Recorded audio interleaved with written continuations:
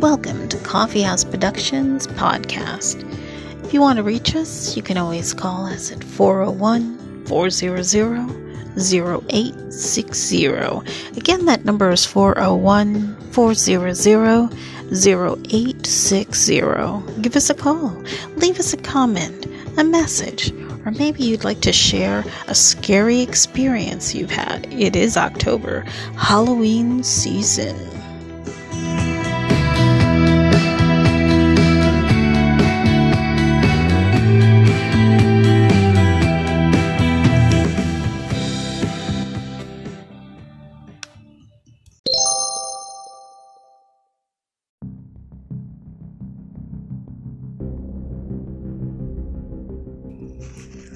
Welcome back to the Coffee House Productions Fall Season Series, where we will be bringing you a series of creepy and scary radio shows and podcasts to listen to just in time for the Halloween season.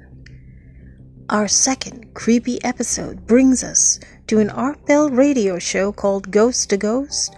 This one aired on October 30th, 1993. Art Bell was a famous late-night AM radio personnel. His shows dealt with a wide range of strange and interesting topics, such as UFOs, the paranormal, Bigfoot, and Area 51. He was also a host of the paranormal talk radio show Coast to Coast AM. Every Hallows Eve, Art Bell would host a special Halloween show called Ghost to Ghost. He would open the phone lines for callers to call into the show to share their own real ghost experiences. Sit back and enjoy Art Bell's Ghost to Ghost, originally aired on October 30th, 1993.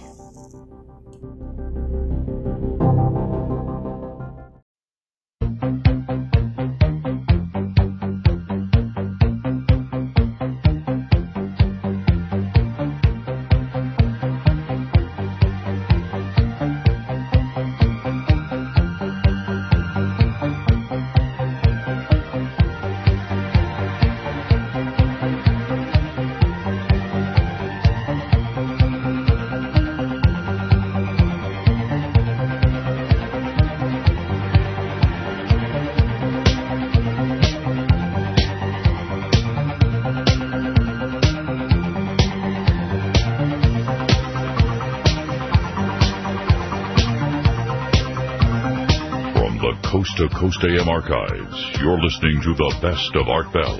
This program was originally broadcast October 30th, 1993. Art will be live tomorrow night for his annual Ghost to Ghost AM show. Good morning, and welcome to another edition of Coast to Coast AM. Live ghost stories all night long. This is an annual event, and I've got a number of things to say about it. Number one, I take this very seriously, and Halloween is about here. Halloween is tomorrow, and this is as close as we get with this program, and it's going to kind of be a little touch of, I suppose, some of Area 2000. What we do here on special occasions, we every now and then turn away from the news, whatever it happens to be. And it's not much this morning anyway. For now, we're going to delve into a whole different world, and one that I want to warn some of you is going to frighten you. And there are people who become upset by discussions involving the paranormal and ghosts. And if you are one of those people, I urge you right now to turn your radio off. Go watch TV or something. Listen to somebody else's radio program. Because this morning we're going off into a complete different world. And I've got a couple of setup pieces this morning that I think you'll enjoy. This story from the Associated Press, it's Dayline Capitol Hill. With its 200-year history, it's not surprising that the United States Capitol building is the scene of many a ghost story. Clarence Brown, president of the U.S. Capitol Historical Society and a former congressman himself, says over the past 2 centuries, both the bold and the faint-hearted claim to have seen or heard spirits at the Capitol. There is the story of the demon Black Cat, reported over the years by more than one guard. There is the sighting of former President-turned-Congressman John Quincy Adams, who died near the floor of the old House chamber in 1848. And there are those who smelled baking bread from the Capitol basement long after Union forces ceased using a secret tunnel as a Civil War bakery.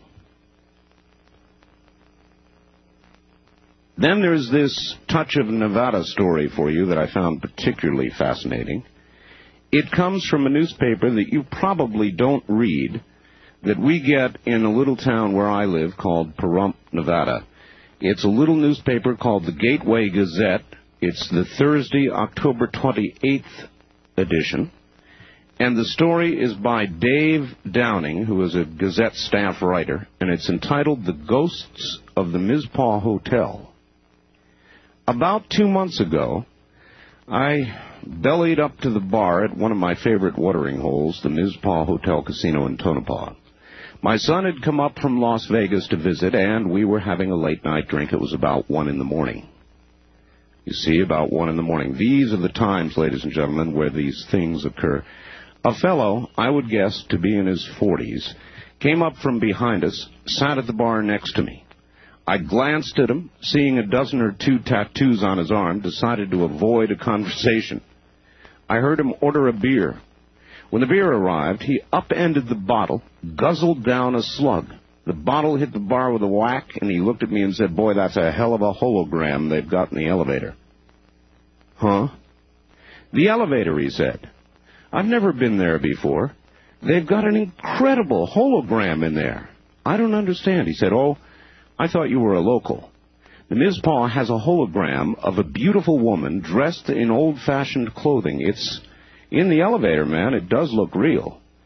I told him that I'm a local. I also told him there's no hologram in the elevator.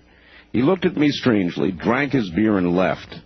A few minutes later, he returned to the bar. He looked upset. "You're right," he exclaimed. "There is nothing in the elevator."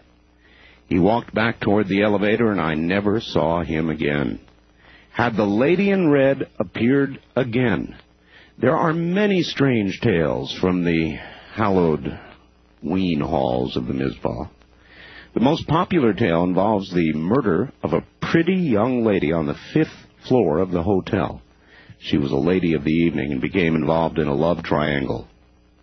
That's according to the assistant manager now of the Mizpah, Sue Harmon. She was caught with another man by the man who was madly in love with her. He stabbed her to death.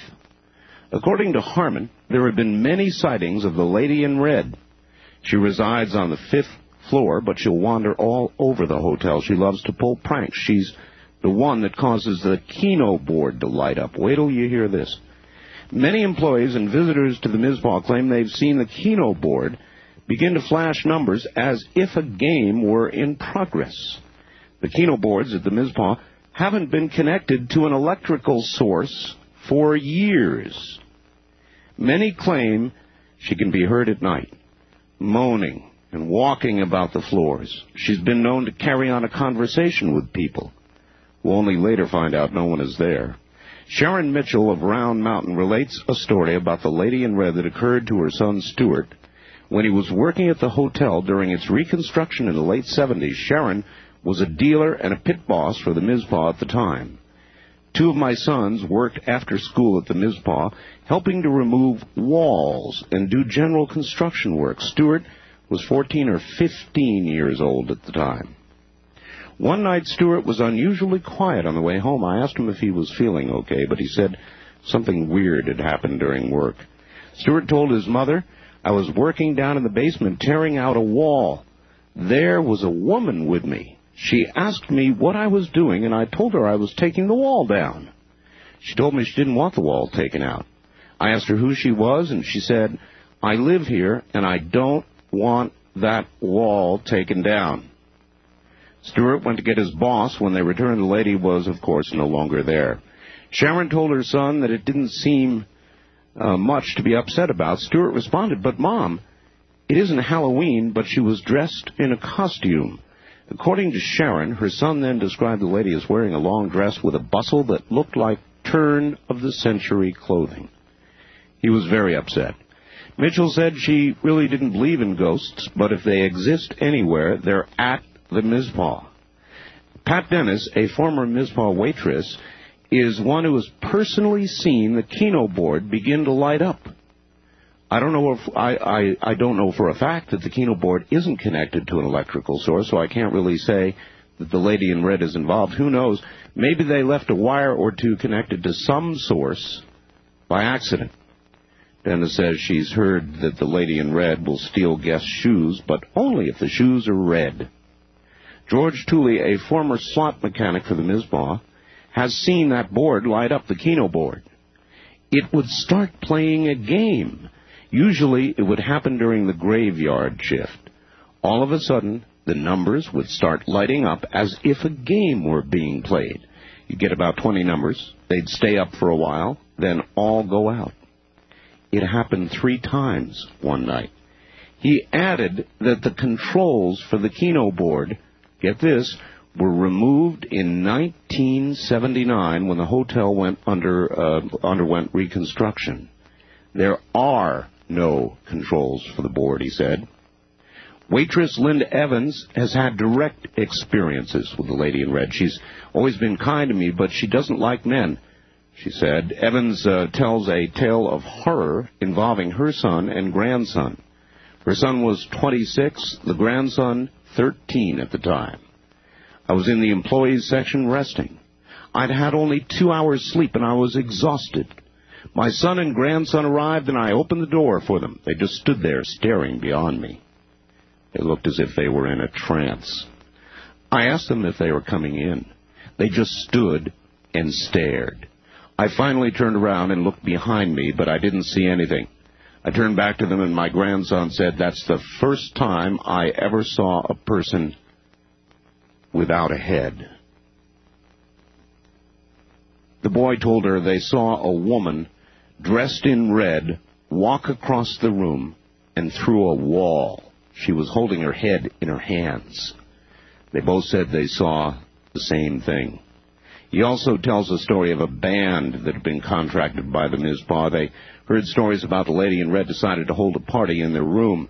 During the party, they began asking for her, a sort of seance.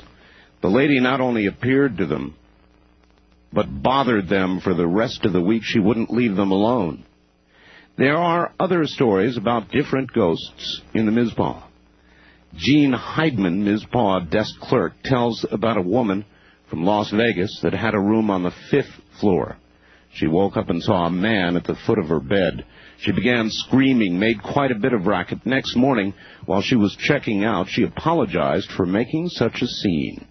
She explained to me that it was the worst and most realistic nightmare she'd ever had.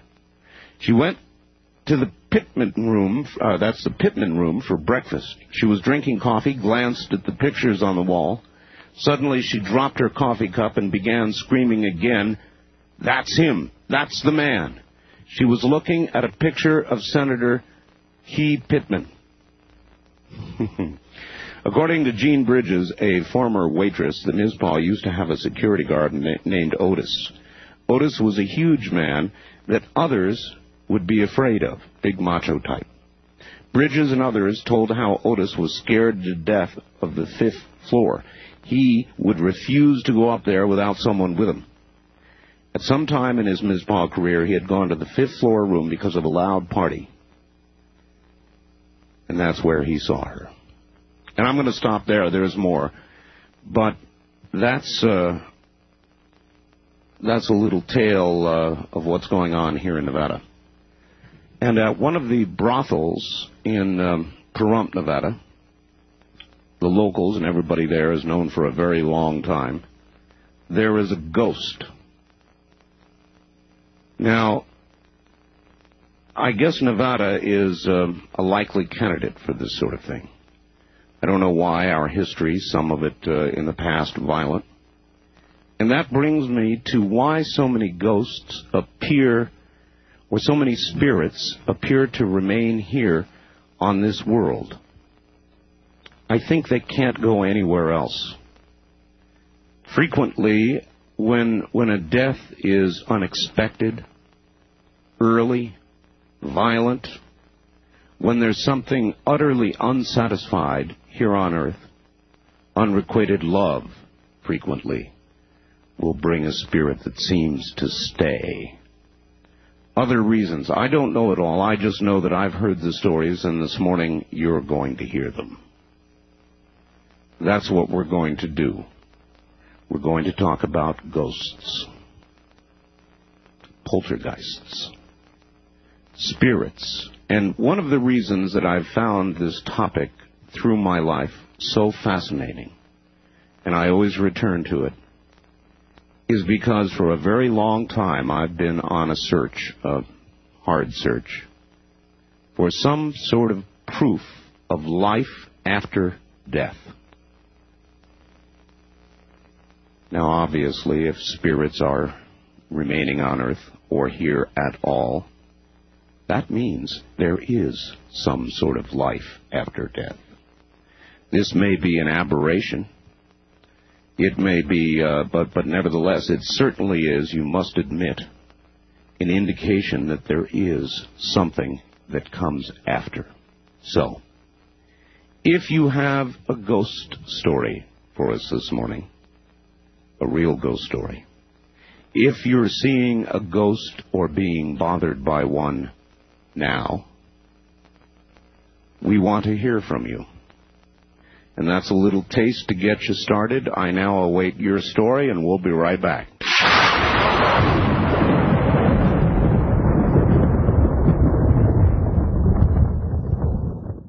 All right, if you're ready, I think I am, and if it starts to get scary enough, I will extinguish my lights and sort of get in the spirit of things. I've done that every year. I'm not allowed to bring a candle in here. No fire. But I do extinguish the lights and kind of get myself into the mood. Here we go. Wildcard line 3, good morning. You are on the air. Thank you, sir. This story revolves around a historical building in the town of Provincetown, Massachusetts, which is a town that's out on the very tip of Cape Cod. A number of years ago, this is going back about 20 years ago, my uncle was a former California contractor, a builder, who took a job as a caretaker in this building called the Provincetown Inn. Oh, yes.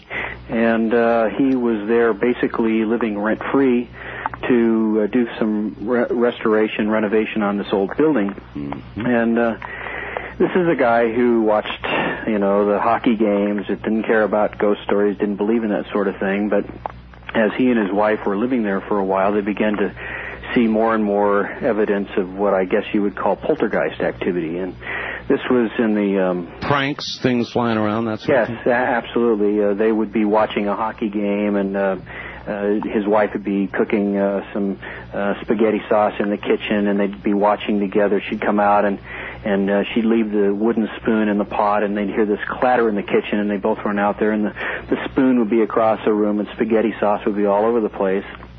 And then they began hearing footsteps in the upper story of the inn at all hours of the day and night, and would rush upstairs to see who was there, because this was generally in the off season when they didn't have any people renting rooms and so forth, and there was never anyone there. And on one occasion they had some footsteps that were wandering around, and he got his gun off the rack above the hearth, and the stairs were coming down the wall just on the other side of the living room, and there was a door in the entryway that was at the bottom of the stairs, and this separated the stairwell from where they were watching television. And as the footsteps came down the stair, he said to his wife, "As soon as the footsteps get to the bottom, open the door and I'll be ready with the gun." And she opened the door, and there was no one there. And so we began hearing stories about this. My family and I lived near Springfield, Massachusetts at the time, and so my brother and I, who were big fans of a television program with Gary Collins, it was called The Sixth Sense or something. That was about the time that this was going on, and we were all hyped up on this paranormal activity, and so we decided we were going to go there with our cameras and try and get pictures of ghosts and this kind of stuff. And we had some really frightening experiences. We began watching my uncle and his wife as they were using a Ouija board, which has the letters of the alphabet and a number of numbers. And words. I know about Ouija boards. Yes and no and this kind of thing. And it turned out that leading up to this particular weekend, my brother and I were there. They had actually done some historical research in the archives in Boston and other places to try and find out about the history of the building. And they found, among other things, that in the 1870s, Provincetown had been a big whaling village. There was a lot of whaling going on up and down the eastern seaboard. Right. And on one occasion, one of these whaling vessels had run aground on the sandbars off of Provincetown in a major storm, and a number of people had been killed. Well, the lumber that was salvaged from the wreck of the ship was used to build the Provincetown Inn. Oh, no kidding. It's annexed. You see, it every time, every one of these stories seems to come back to the same thing. Some sort of violent, unexpected death, or some death that leaves somebody wanting in a terrible moment of love or hate or any giant strong emotion. Absolutely. In fact, the story goes on. I mean, it gets actually quite a bit more frightening. All right. Well, listen, we're kind of out of time on this one, but I really do appreciate that. It's right down my alley. Thank you. Thank you, my friend. Good morning. East Coast Ghosts, another place where there are a lot of stories of ghosts and spirits, of course, is New England. Now, I guess you could once again suggest that the older areas, the first settled areas in this country, those up in New England, would be likely settings for such things. And, of course, Europe, where society is quite a bit older than ours, and a lot of buildings are quite a bit older than ours, with a lot of history behind them, seem to be troubled by this sort of thing frequently as well. Again, the reason I find all of this so utterly fascinating is that obviously any proof of ghosts, any confirmation of spirits is, in effect, confirmation of life after death. And I know that many of us, not just me, are totally fascinated by that possibility. So that was a good setup call for what we're going to be doing this morning. I guess you've got the idea. If you've got a story, you know what the numbers are. We'll be back with more.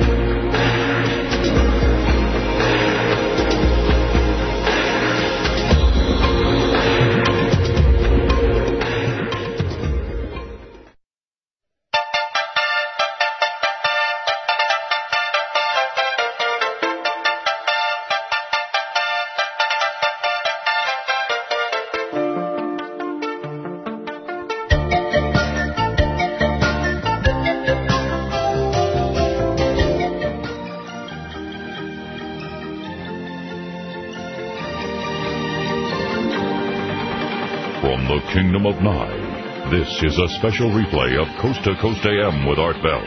Tonight's program is a rebroadcast from October 30th, 1993. Join Art live Monday night with his annual Ghost to Ghost AM show. I'm Art Bell. Back to the phones. And good morning, first-time caller line. You're on the air. Where are you calling from? Morning, from Alameda, California, outside of San Francisco. Oh, excellent. Welcome to the program. SRO. last year, my 5 children and I, we live in a big, old, rambling house, and I started hearing things, but I thought it was the children. The house is so big that you might hear from the next room. With 5 kids, anybody could be anywhere in the house. Absolutely.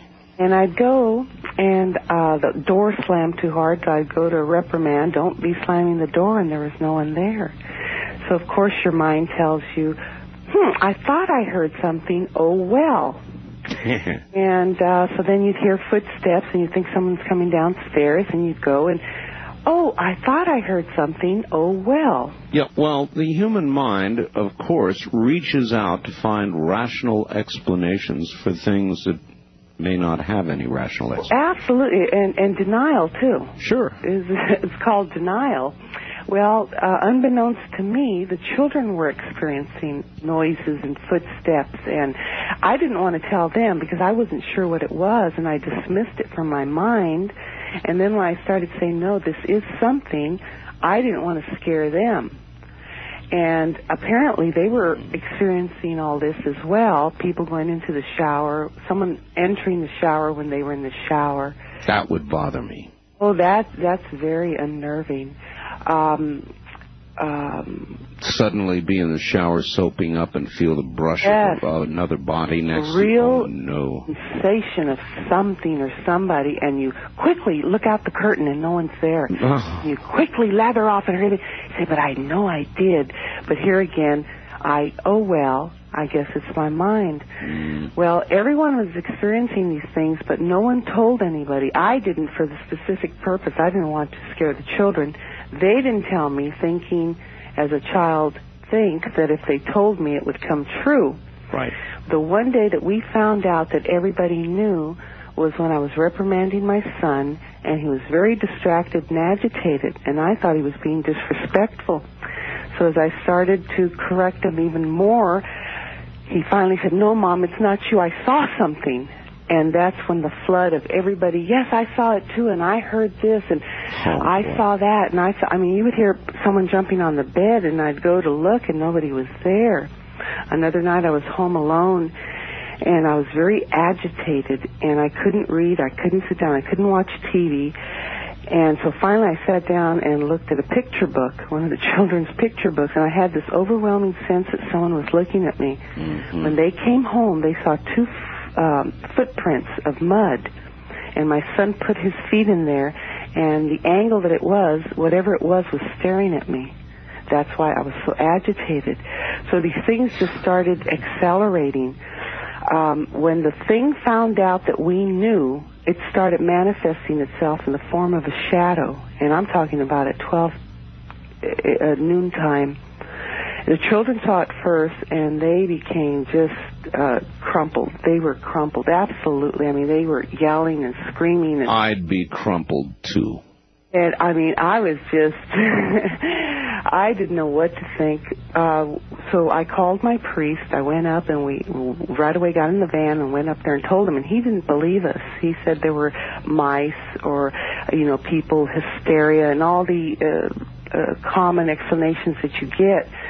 I was so upset that on the way home I ran a stop sign. I knew that we saw and we heard what we saw and we heard. Finally, till that night, I saw the shadow. And I bolted up. We were all sleeping now together. We all had to touch each other. Everybody, 6 people in a room, everybody's feet or something had to be touching. We were so scared. I do understand, yes. I didn't want to tell anybody with the reaction of the priest that it wasn't true. I thought we'd be labeled as either liars or... Did the priest come there? No, he didn't even want to deal with it. He didn't want to hear about it. I guess I figured out later, what could he do? I don't know. I still don't understand why he did not help us. Well, we're about out of time. How did it become resolved? We found another priest to come and bless the house. The thing got very agitated. It started throwing things and making noises, and when the priest left, it was still here. My children just became hysterical. I got a crucifix, and very corny, I guess, but I went through the house, sending it back to where it came, and it left. But I was still about 2 weeks later now. We're still sleeping together. No one can move. We're paralyzed. No one's eating. No one's going to school. No one's anything. And I'm just saying in my mind, what could it have been? And a voice said, your brother. Sure enough, I called around the last known address he was at. No one had seen him in about 15 years. Somehow I was able to track him down in San Francisco. He had died 2 months before. Oh, my God.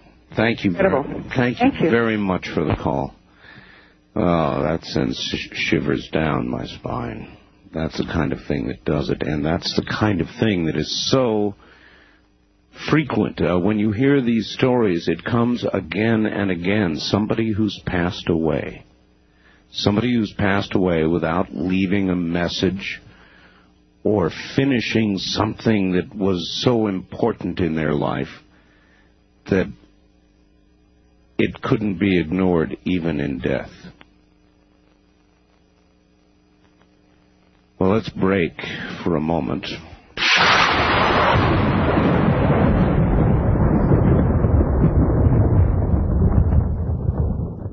Good evening. You're on the air. Oh, yes, Art. I had a brush with something eerie in 1956 in Pittsburgh, PA.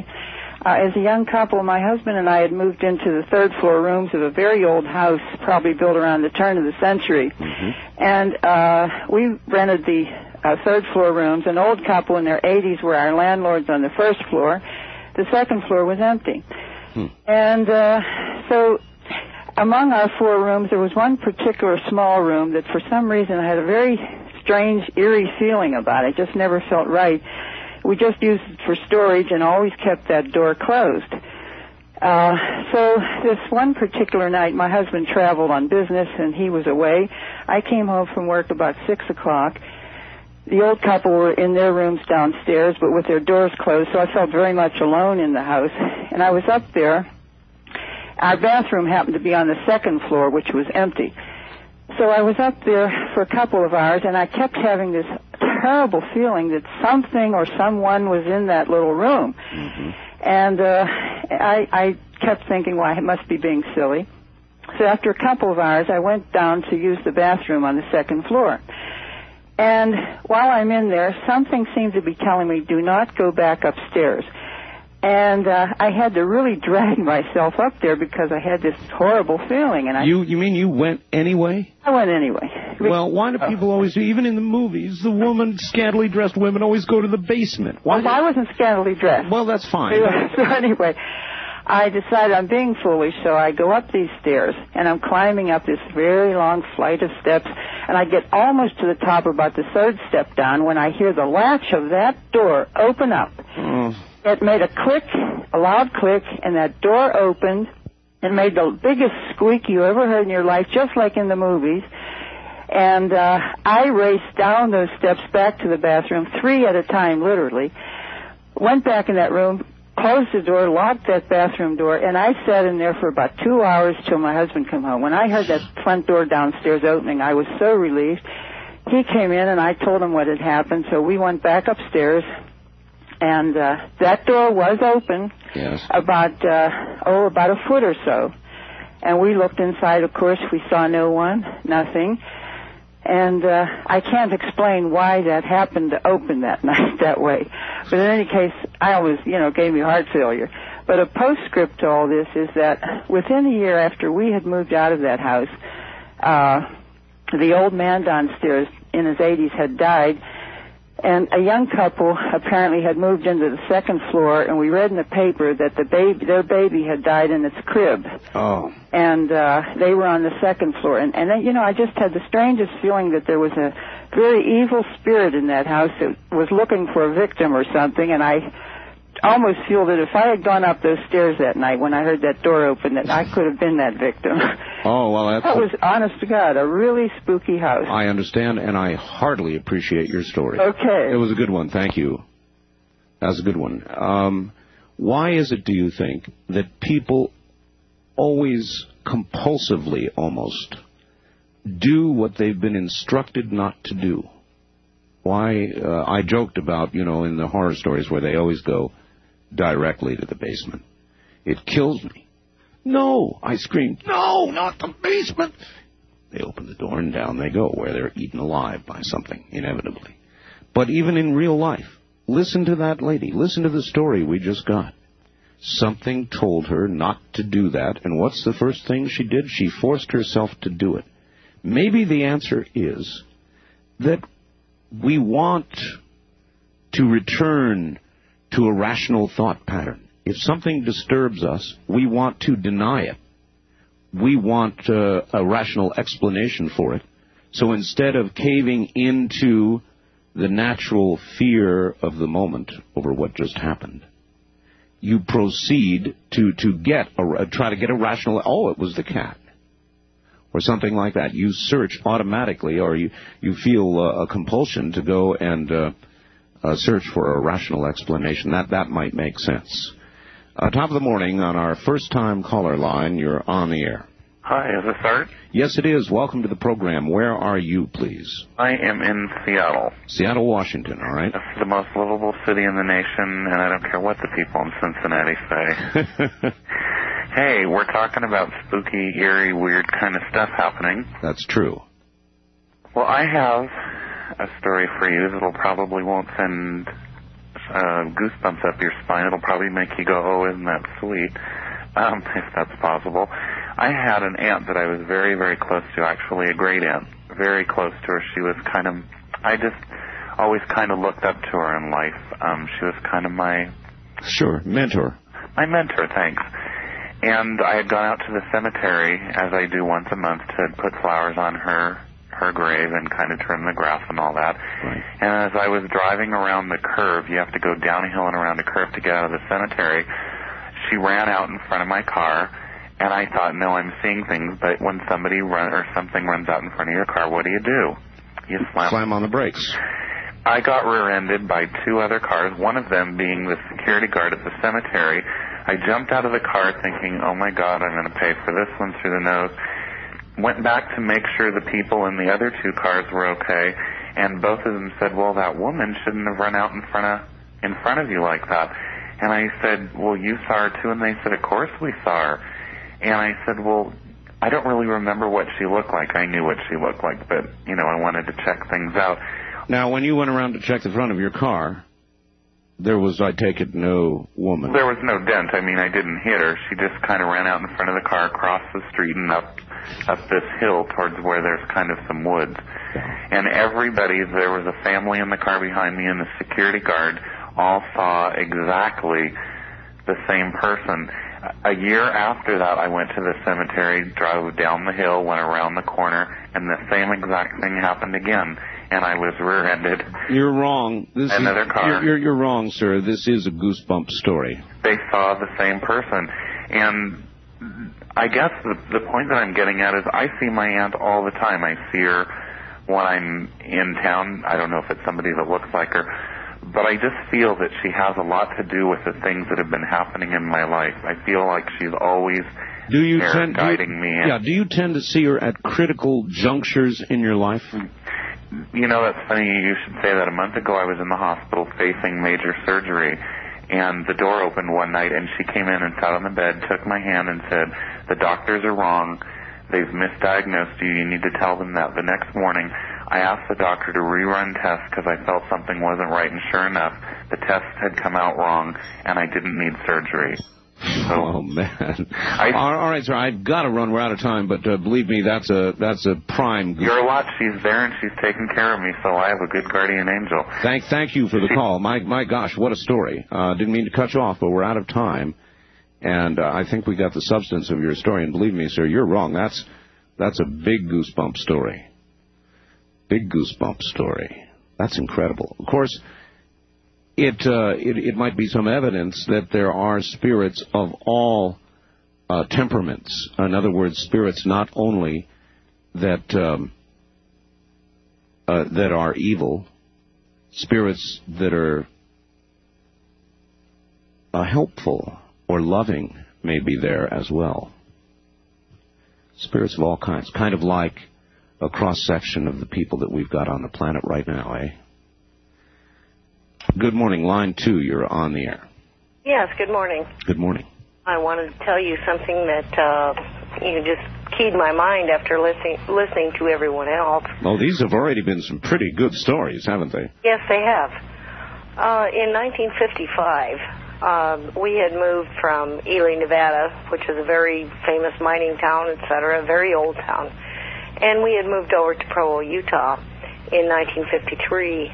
And in 1955, on December 18th, I woke up with a terrible dream that someone in the family had died, and I didn't know who it was, and I immediately keyed on to my cousin who was still residing in the same town in Ely. Mm-hmm.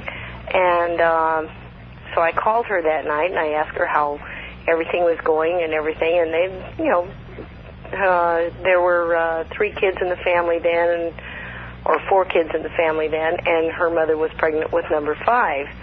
And she said, well, everything's fine, and I said, well, I was going to call and wish a Merry Christmas. And on December 21st, I woke up, and it was some ridiculous hour, like 12:30 or something, and I'm in school, and I'm a young person. Mm-hmm. And I said, somebody's gone. And I laid awake and waited for the phone to ring.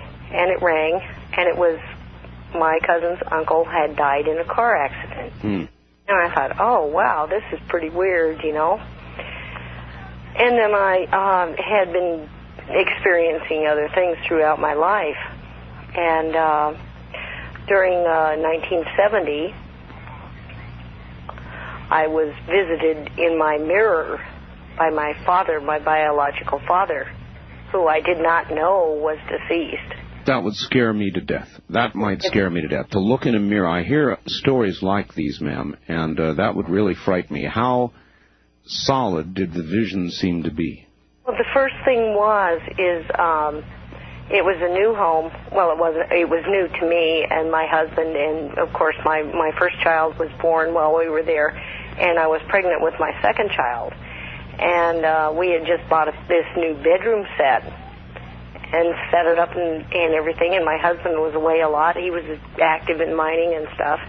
And all of a sudden, just out of a clear blue sky, I woke up, and I saw this strange light.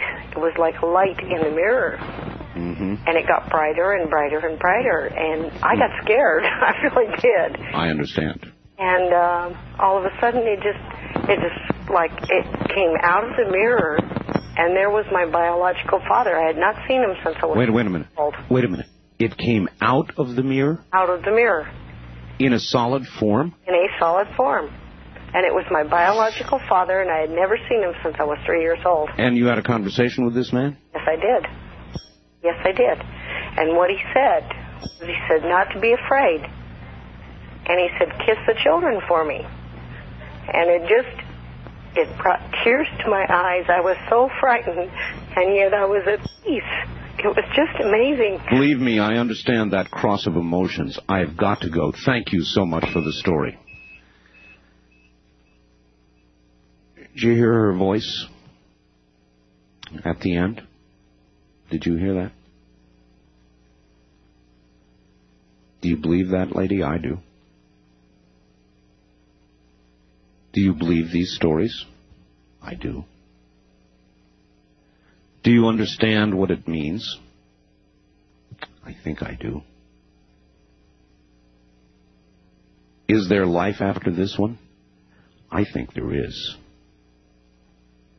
Are these things we don't understand? They certainly are. Are they a little frightening? They absolutely are. All I can conclude so far is that in the matter of somebody's death, which is violent, or is unexpected, or in the manner of somebody who dies and has something that they must do, something they didn't finish, somebody they didn't say goodbye to, somebody they wanted to tell that they loved before they left and didn't get a chance to. Children that are left behind that you wanted to be sure understood that you loved them, because what could be more important at that time? Really nothing. Does all this add up to life after death? I think that it does.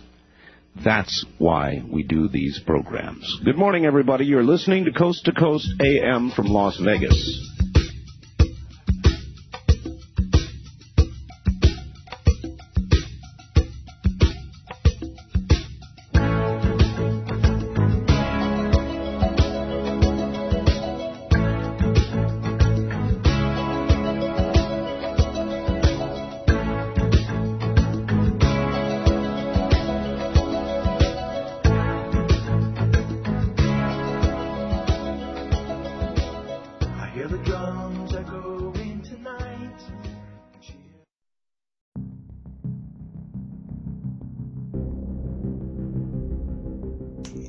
You are listening to the Coffee House Productions podcast, full season series.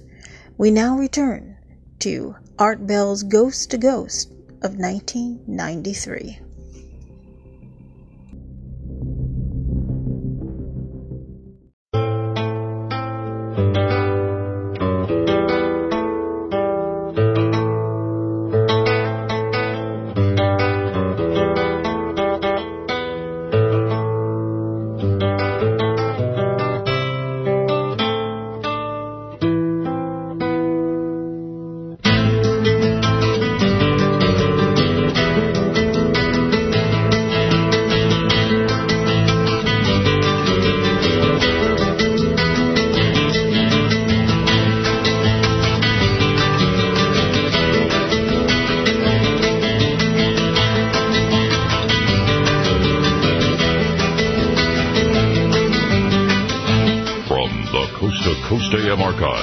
Listening to the Best of Art Bell. This program was originally broadcast October 30th, 1993. Art will be live tomorrow night for his annual Ghost to Ghost AM show. If you're just tuning in, we are exploring areas that some would say we ought not. Ghosts, the paranormal, things that people have seen and heard. If you'd like to be part of it, pick up a telephone and join in. You're back on the air, sir.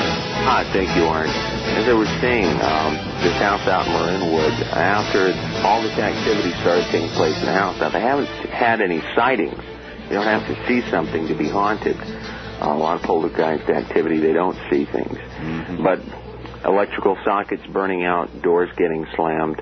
Her father came out to the house. He is in construction, a contractor. Did some work on the sockets, and toasters would plug in, and then they'd burn out. One day, a woman friend of hers came over to pay her a visit.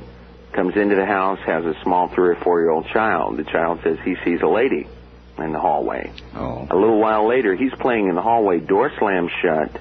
The woman, the mother of the child, and the woman who owns the house, it takes him 20 minutes to get the door unstuck, at which point the mother becomes hysterical. The little kid is scared because the lady he had felt or thought he had seen the lady there. They finally did get the door unstuck. There was no reason for the door being stuck. Mother and child left the house, haven't been back since. Theory. You were talking about how a lot of these people get separated from their bodies. The Indians and a lot of people believe that people who are addicted to drugs or drink alcohol get separated from their spirit. I've heard that. Now, if somebody gets separated from their spirit because of drug abuse or they weren't ready to leave because they've died a violent death, then I think if there's that separation of body and spirit like that, or the Indians say drugs and alcohol will punch holes in your spirit. If you beat your spirit up or yourself up, you may wind up being grounded here. Well, that would seem to happen, wouldn't it? Story after story after story. And like I say, they looked into it, and they had found out that, yes, a woman had died there years earlier, and then later on they looked into it and discovered that, the cause of death was a heroin overdose. And this is one very angry spirit. Some people get in that house, and they're fine. Some people go in there, and they aren't fine. Well, if it does punch holes in the spirit, that's a big hole. Now, they tried to get my girlfriend to babysit out there, house sit, rather, and when she found out about the house, she didn't want to go. And so there's some sensible information for your listeners, too. I appreciate it. I appreciate it, sir, and I appreciate the call. Thank you. Okay, bye. Right, bye. You ask yourself that question, Would you go into a haunted house if you knew it was haunted, if the story was that it was haunted and there were spirits lingering there? Would you go in? Top of the morning, you're on the air, Coast to Coast AM with Art Bell. Where are you calling from, please? Hi, Art. Salt Lake City. Salt Lake City, yes. Listen, sir, I'd like to interject a note of caution from the cultural mecca of all that is the United States. Right. First of all, if also before I can, with the death of Vincent Price, I want to say you made it into my top 4 American heroes, sir. Oh, well, thank you. All right. Anyway, listen, I had an experience with a Ouija board, and just to note that biblically, I don't know how you feel about Christianity, but the scriptures do tell us that ghosts, the spirits of the dead do not come back to haunt the living. In fact, they're demons taking manifestations in order to fool the relatives of those that have already passed on. So how then, if that's the case, do you account for some of the stories like we've heard this morning, the lady with the car and no brakes, spirits that seem to be those of departed loved ones that are here to help? Well, a lot of times, you don't have the full stories. A lot of these spirits may be, intending to appear as benevolent, when in fact the intentions may be very malign. That's not what I wanted to talk about. I want to give you my own experience very quickly. Sure. What I was doing is I was playing with a Ouija board alone, long time ago. Bad idea. Bad idea. And I began having an argument with the planchette. Well, I thought, this is nonsense. This is my own energy, and, there's nothing in this. And at one point, every time that I would push the planchette to the S, the phone would ring. And so I asked the board if it were in fact ringing the phone, and it moves to the yes position. Well, I ran across the room to answer the phone. The phone kept ringing, and there was it was a crackling line. It sounded, the voice was distant, miles away, yes. Ancient voice, and it says, "You shall," and I didn't have the guts to listen to it. I hung the phone up. And, for the next 7 years, this phenomena have been happening in my life. For example, I'll pass by cars. Haven't you forevermore, if I can stop you, wondered, you shall what? I don't know. How could you hang up? I really did not want to know. I didn't want to hear what it was going to say. Okay. But it is a warning. Don't I've had an aversion to the paraphernalia of the occult ever since. And I think, there is... I have a lot of respect for Ouija boards. I've had an experience with one myself, and I won't even talk about it. Well, as I said, it may answer your question of whether or not you would spin around and see what it was there that was manifesting itself, or going to a haunted house. I've done it since the experience, but in every case I've rooted. I appreciate your call, sir. Certainly. Have a good morning. All right, that's Salt Lake City with a caution, and a well-given caution it was, too, I might add. Well-given caution. You be careful. There are lots of things out there that we don't understand. And I think the possibility exists that a Ouija board is just inviting trouble. Line 3, you're on the air. Hi, Art. How you doing? Fine, sir. Welcome to the program. Real good show tonight. Thank you. Say, I have a question. That caller that called last hour about the glowing gravestone? Yes. There's a phenomenon called St. Elmo's fire. Yes. Mm-hmm. But St. Elmo's fire tends not to return predictably to the same place again and again. Yeah. During a... Not saying it wasn't. I'm just saying that on many occasions the caller said he saw this glowing gravestone and that it would be St. Elmo's fire that many times is not probable. That's true, but that'd be something you really would want to see once, and I think that'd be about it. That'd do me. Yeah. Well, take it easy. All right. Thank you. Just wanted to suggest that possibility, I guess. Hi, on the first-time caller line, you're on the air. Yeah. Hi. Where are you, sir? I'm in Alaska. Alaska. All right. I was in the United States Marine Corps, and I was a sniper. And I went to Grenada, and I got hit in the knee with a bullet.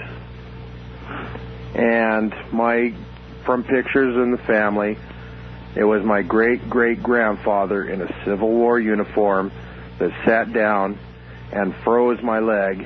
And the Grenada is a jungle. And he said, "Everything will be okay, boy. Everything will be okay."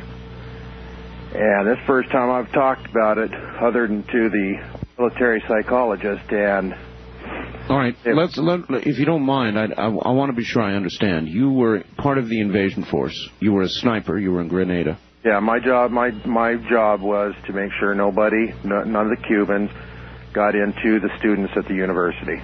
And so you were stationed there, and you were just going to take them out if you had to. Yes. And an anti-sniper got me. My A-gunner ended up getting him. Hit you in the leg? Yeah, in the knee. Oh, God. Well, it went from the knee. It ended my military career. Went from the knee up around the pelvis bone and out the other ankle. The bullet traveled all. What a horrible injury. Yeah, it hurt. Very much so. And so you were laying there? Yeah, I instantly fell. There was nothing I could do. And like I say, through pictures of the family photo album, it was I think it'd be three great. He was in the Civil War, and it'd be three great grandfathers sat down and froze my leg. My leg was frozen, not cauterized. It was frozen. Frozen. The whole wound, which is something nobody's been able to explain. And he said, everything will be okay now, boy. Everything will be okay. And left? Yeah. That's eerie. What did the medics say? Medics, they were just asking me what we'd done, how we'd done this, where did we get ice. Nobody could understand. The psychologist told me that it was in the lust of battle and that I'd lost a lot of blood and that I wasn't sure what was happening. But my spotter, who was also a sniper, he felt something cold as he was taking the other man out. And he has shot before. It wasn't, it's not the coldness you feel when you take a man out. I understand. It was completely different, and I was scared, but at the same time there was this great feeling of security and just the joy of knowing that I had a family member there, because I really thought that the pain that I was feeling, I knew where the bullet went out. I didn't know what the damages were. That's the most incredible story I've ever heard, and I really appreciate your call, sir. Thank you. Wow. For that one, I'll take a quick break. We'll be right back.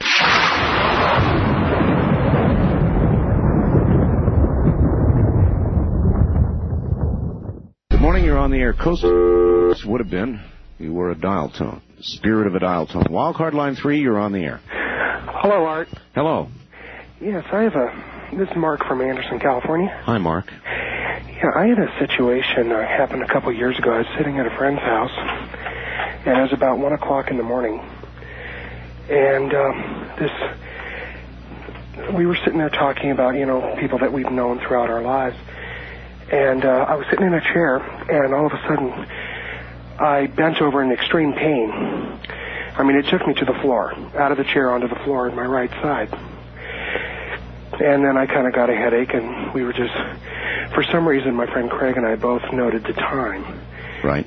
The thing that was strange was the next day, my friend was looking through the paper and noticed that a friend of mine had been killed.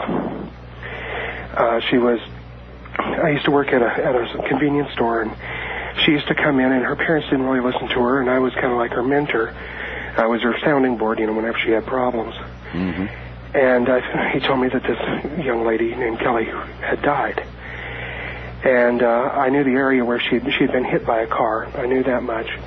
And I went out into the area, and I was just kind of walking around. By feel, I found the area where she was hit, just through whatever I have in myself that told me this is it. You just knew it. I just knew it. And we were kind of kicking around, and we saw one of the sheriff's deputies' car go up there, and I went and flagged him down and asked him if he had been working the night she got killed. Mm-hmm. And he said yes, and I told him that she was a friend of mine, and I said to him, I know this is going to sound morbid, but what side of her body did the truck impact her on? He told me that the initial strike hit her on the right side, fracturing her pelvis. She flipped up over the truck and landed on her head and was killed immediately. Now, this was within 5 minutes. This was the night before that I fell over. This was in 5 minutes of that time that the time of death was pronounced.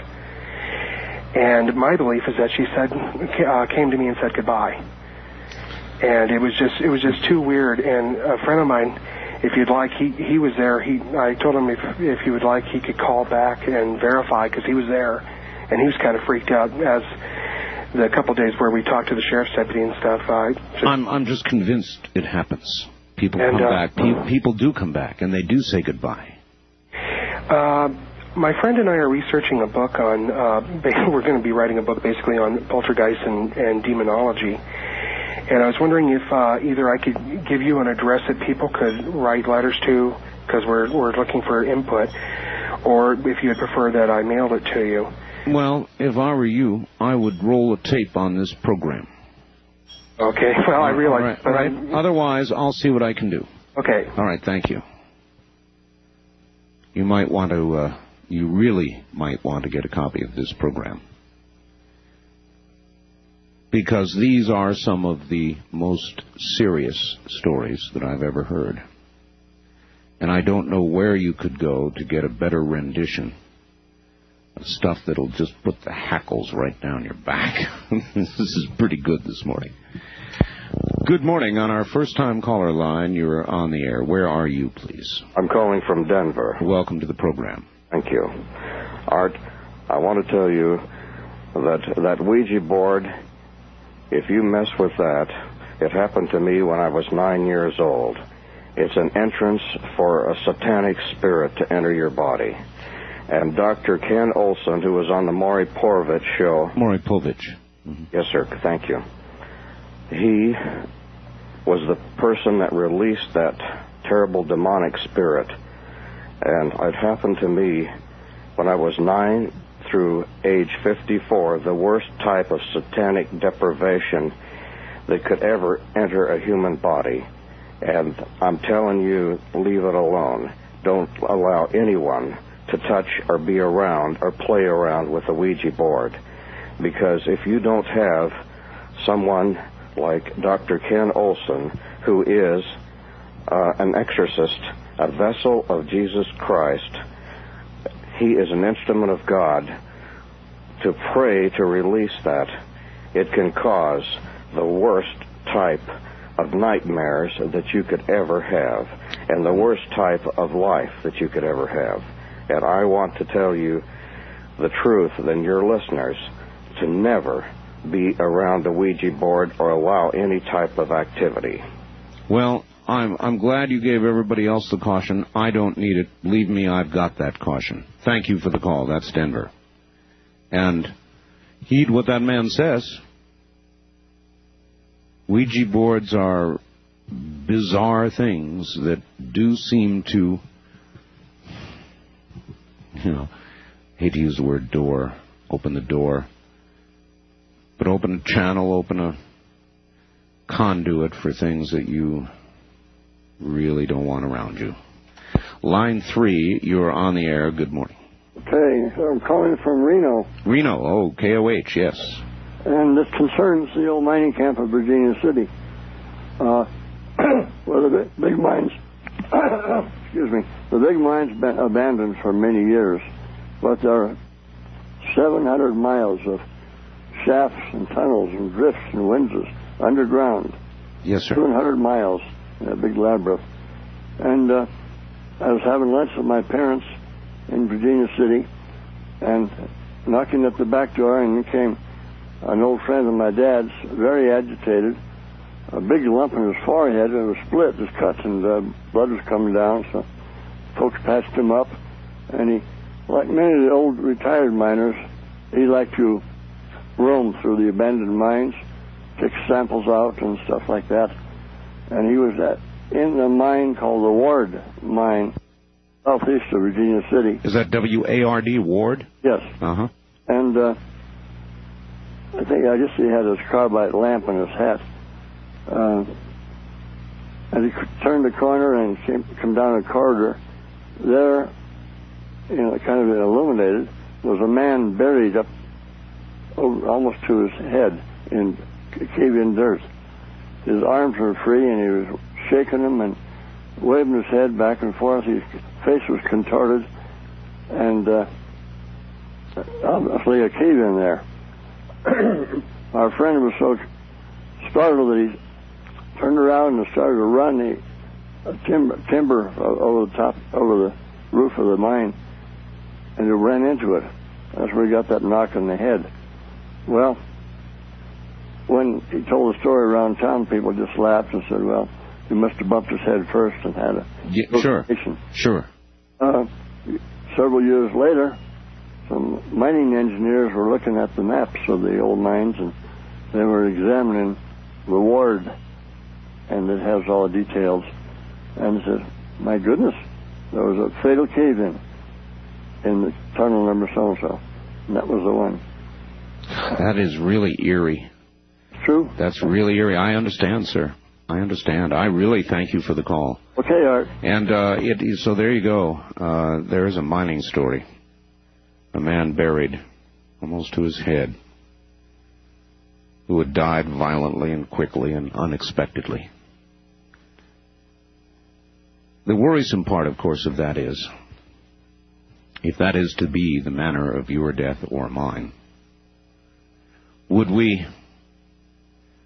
be forever trapped here on Earth in such a destined to repeat such a gruesome experience again and again, though it wasn't something that was from some deviant behavior that we had exhibited, but simply the unlucky moment of a mine caving in on us?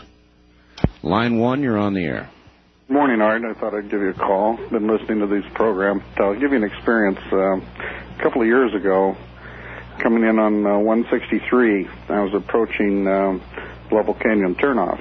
And you know where the old Christmas tree used to be? Yes. Okay, it was right after that fire. It was lightning, and we were joking around as we were driving. And I said, and defiantly, like, just show me that you're out there. And a couple times the lightning struck, and so finally again I said, just show me that you're out there, meaning God? Well, the superior being, yeah. Oh, God, who knows? Listen, would you hold through my break? It's a good place to break it anyway. Okay. All right. Show me you're out there. Prove it to me, huh?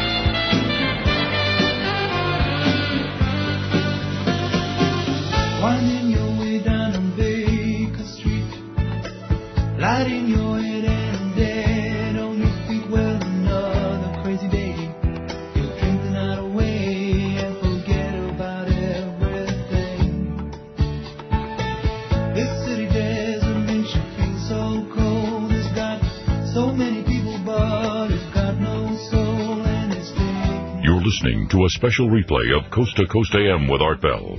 This program originally aired October 30th, 1993. Please do not call. If you've got the guts, turn off the lights, turn your radio on, and join us. This is Coast to Coast AM. I'm Art Bell. Back now to line 1. You're back on the air again, sir. Okay, thank you. Well, anyway, to make a long story short, we were just joking around, and again, like I said, it's sort of like a challenge, make me a believer. And about that time, literally 2 bolts of lightning came right across the front of the truck and hit the side of the road about, maybe 400 yards up from where we were traveling. And it was just like out of a Star Wars. I mean, it was one bolt from one side of the car and one from the other. And we pulled over and sat there for about 5 minutes and drove on up to Mountain Pass. And like I said... Tell me something. Had you said this mentally, crying out, or had you said it aloud? We were talking about... And in the conversation, I said it out loud. I told him, I said, Bill, I said, just show me out there, God. If you're out there, make me a believer. And, a couple strikes around us. But then, well, that was close. Give me another sign. Make sure that you can hear me, Well, I'm glad you didn't ask for absolute proof. Well, tell you what, I've never asked for something again that I didn't want. Oh, man, what a story. Now, how has this affected you, and how has it affected Bill? Well, we talk about it occasionally, and like I said, we just look at each other and shake our heads. And like I said, to me, it's a thing in life now. I don't ask for anything that, in a joking manner anymore. It's been said, be careful what you wish for. Yeah, it might come true. Thank you for the story. Take care. That's, that was quite a story. That's a local story, too. That's a road I travel every day. And it's a dark road. And it's a dangerous road that I travel, Highway 160. I do about 120 miles a day on it. There have been a lot of people killed. There are a lot of crosses placed on the roadside to designate the place where it's occurred. But I've never seen anything. Not yet. Good morning. On the first-time caller line, you're on the air. Hi, I'm calling from Genoa, Nevada. Where in Nevada? Genoa. Genoa, Nevada. Oh, Genoa. Where is that?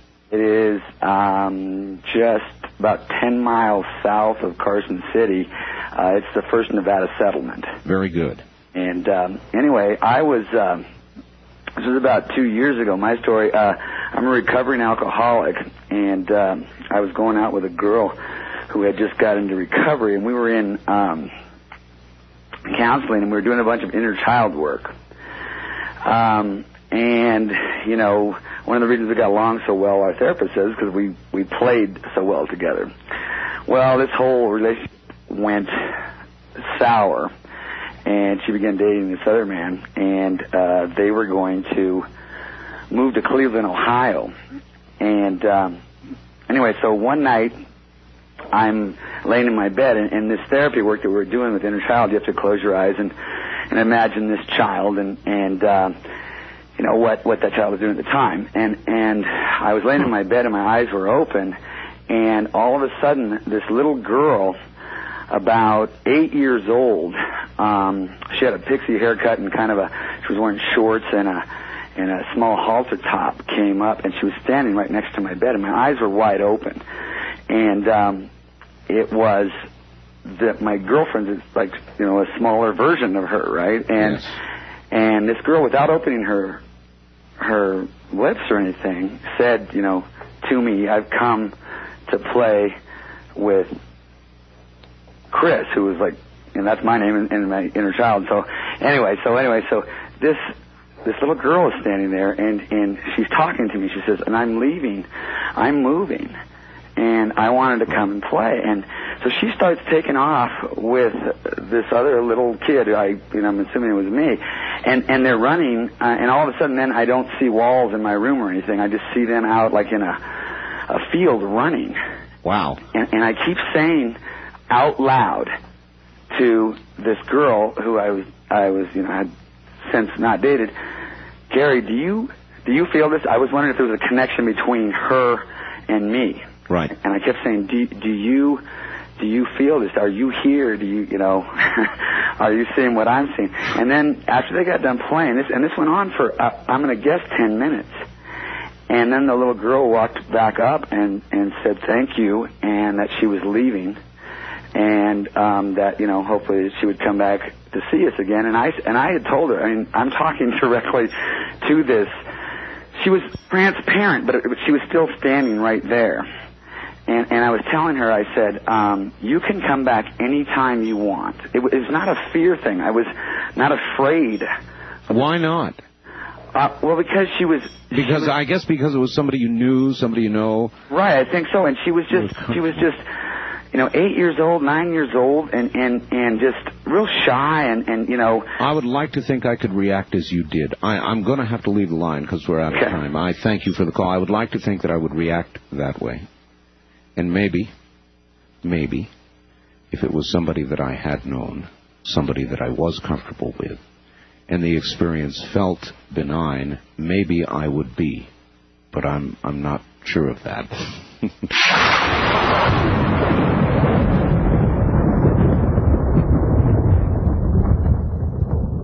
Line 2, you're on the air. Hi, Art. Hello. Still in Las Vegas? Yes, sir. I'd like to relate an experience I had, but first I'd like to see if I can jog your memory. The last time I called in was a year or so ago, and you had put out a question over the air, and I think it's somewhat apropos of tonight also.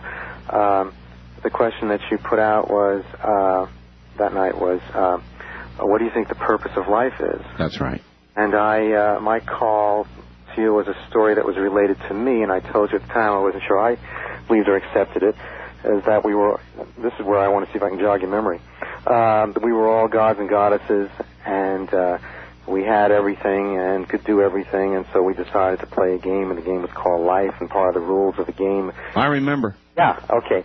You're right. The question and tonight's topic go together very well. Go ahead now. Some years ago, in the late 60s, I was living in Los Angeles, and I made a couple of acquaintances. They had a small business going. One was a writer, the other was a printer, an artist, and they had made up copies of a poster that they came up with. And in our dealings, they asked that would I sell the poster for them. I agreed to, and for a while I sold it around the Los Angeles area to bookstores and so on. And then they suggested, why don't you make a trip to the Bay Area, to San Francisco, and see how it'll go up there. It was during the time of the Haight-Ashbury things, during the hippie days. Oh, I remember the time. And so I agreed to make the trip, and I went up there, and the evening that I arrived in San Francisco, before I decided to get a hotel room, I decided to eat in a restaurant, and then after that I went to a piano bar. I thought I'd just kind of rest for a while and listen to some music, and a fellow sitting next to me at the piano bar and I got to talking, and I let him know that I was up from L.A., and he said, well, you don't have to get a hotel room. There's a house that I know of that isn't being occupied right now, and I've got the key, and you're welcome to use it. I went to the house, and it was on a street of the old Victorian homes that are so frequent in San Francisco. This was about the middle of the block, and it was the only one in the whole row of Victorian homes on that block that was set in from the others. I thought that was interesting. I went up the porch and unlocked the door and turned on a light and went inside. Right. But as I entered, I got a very uneasy feeling in my gut.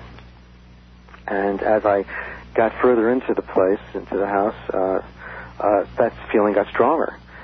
And I just figured, oh, well. Uneasy as in you shouldn't be there? Yeah, exactly. All right, listen, we're short on time, so. Oh, I wanted to get the story out.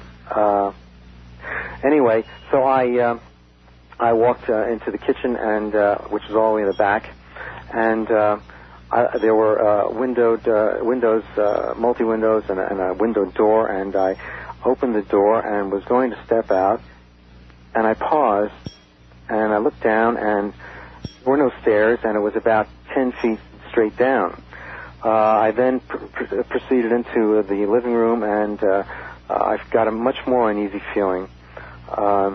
We're about to run out of time. I went up the stairs slowly, and I got to the head of the stairs. There were 2 bedrooms. I could not enter either of the bedrooms. I just had to leave. It became unbearable to be there, even though my mind was saying, there's nothing wrong here, there's nothing wrong here. I just couldn't stay. It was extremely uncomfortable.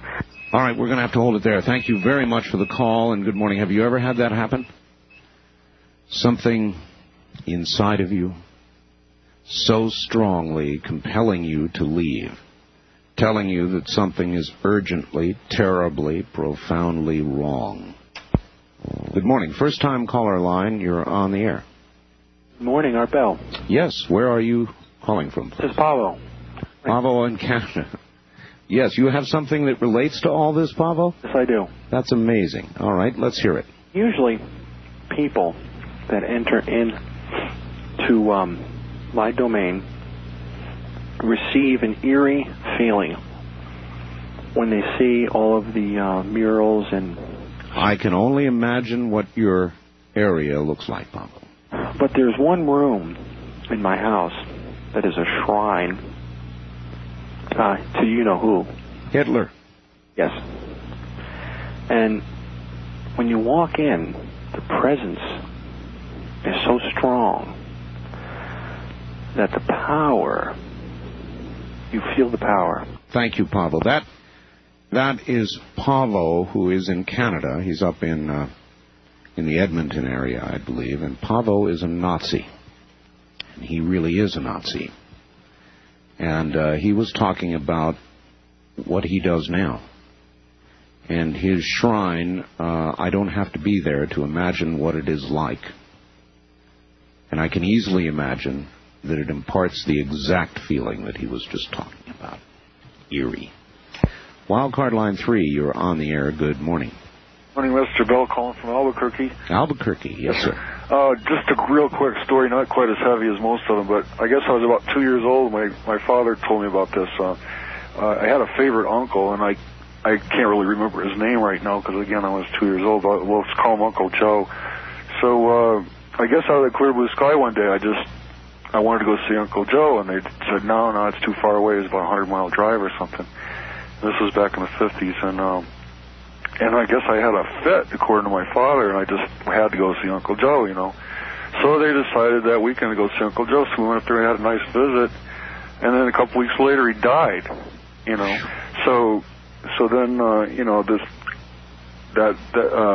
short time later, say a couple months later, I wanted to go see another relative, and of course they didn't die, but my dad said they just about went crazy because they were afraid that something was going to go wrong with this relative. In other words, they figured that you had some precognitive... Yeah, they said after the first time they figured they were afraid of picking up anybody's name, so it's just a short little story. Oh, I appreciate it. Get off the air because you got a lot of good stories. I don't want to... Yeah, there really have been some tremendous... Excellent show. Thank you.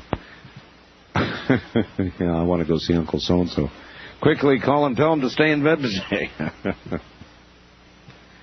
I don't think it works like that, though, do you?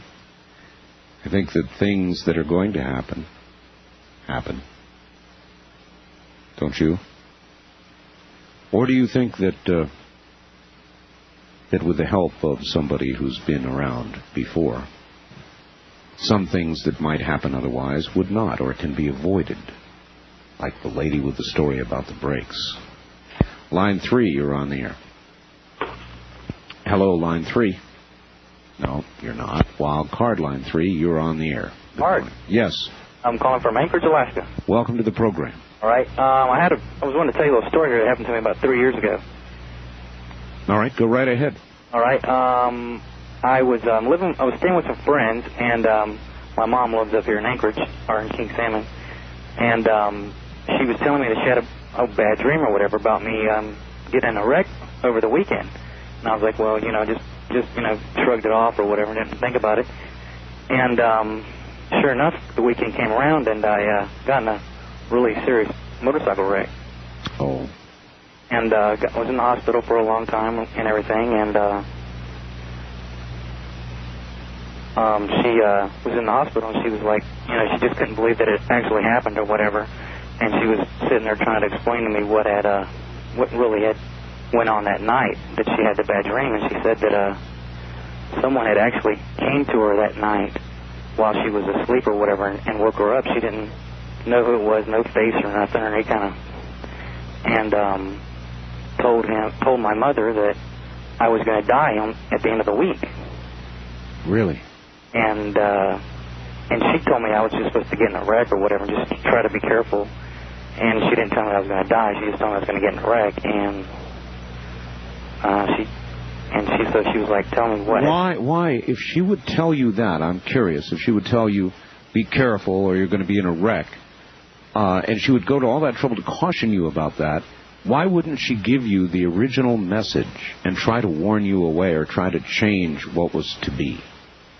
I really don't know. I'm just assuming she didn't probably want to worry me or scare me or whatever, because she's had these, I'm not saying she's psychic or nothing, but she'd done the same thing to her real father. Her real father was really deadly sick down in Florida, and no one knew anything about her. So she called down and talked to one of her sisters to go tell him to check on him. And sure enough, he went there. They went to check him out and everything, and he was. They found him on the floor, and he was not in the greatest health or whatever. And it's just been a couple of weird coincidences or just something she's definitely got some sort of weird power. Not power, but just some sort of gift, I guess, or something. I take it any similar caution given now, you would really... Most definitely, yeah. All right, thank you very much for the call. All right. You take care from the state of Alaska. Line 1, you're on the air. Oh, it's me? It's you. Oh, hi. Hi there. My name's Don. I'm a first-time caller. Hi, Don. And I'm coming from Vegas. I used to live out there in Pahrump, and I have 2 quick stories, and both of them happened while I was living out there. All right, go right ahead. It is a strange place. Yeah. Well, one of them, the first one is I was dating this girl in St. George, and I happened to be there late for one weekend, and I had to be back in Pahrump for work the next morning. But I was there too late, so I stayed the night at her house in their guest bedroom. And I had already gone to sleep. The doors were shut and the lights were off and everything. Right. And for some reason, I woke up and I looked towards the door, and I could see, 3, 4, 5 people looking in at me. So I rubbed my eyes because I thought, I was seeing something. And after I rubbed my eyes, I saw someone standing next to me in the bed. And you know how you can see, even though it's dark, you can still kind of see him. Yes. He had, I could tell he was blonde. And I was about to say something to him, ask him what he's doing, because it didn't appear to me that he might be a spirit. Yes. And just before I started to talk, he proceeded to fall on top of me. And I jumped back, and... So you felt the physical presence? No, I didn't feel it. I jumped back because I thought someone was going to fall on top of me. And as soon as he was about to fall on top of me, he disappeared. And that was in Pahrump? No, that was in St. George. All right, and now you've got a story about Pahrump. Yeah, I used to play football out there in Pahrump. I graduated in '82. I think I was a junior at the time. All right, listen. Hold on. I'm going to put you on hold. I'm going to do a newscast, and I'm going to come right back to you. Okay. All right, stay right there. And he's got a story about my hometown, Little Pahrump, Nevada, which I'm sure in large numbers is listening this morning.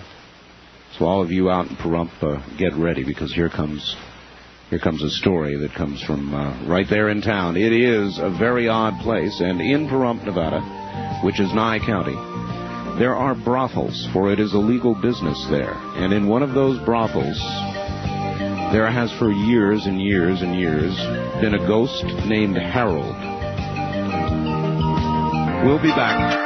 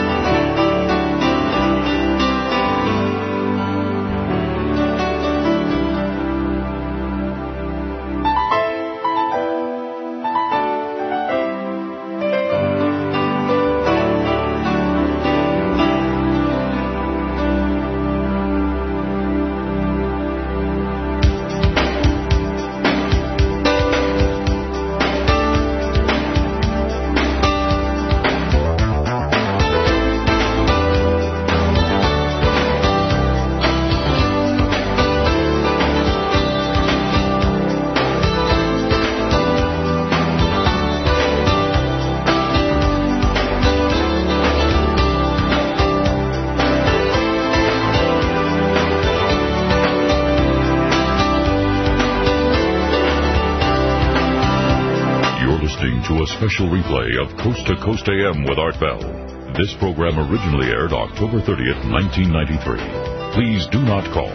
Once again, here I am. Hi, everybody. What a program this morning, huh?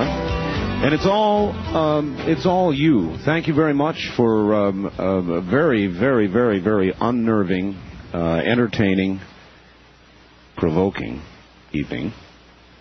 We're telling ghost stories, real ghost stories. If you have one, feel free to join us. If you don't, sit back and listen. Turn out the lights if you dare and the radio up. And you may may want to tell us as the morning wears on how you're doing. Line 1, you're back on the air again. Okay. And now, Pahrump, Nevada. Yeah.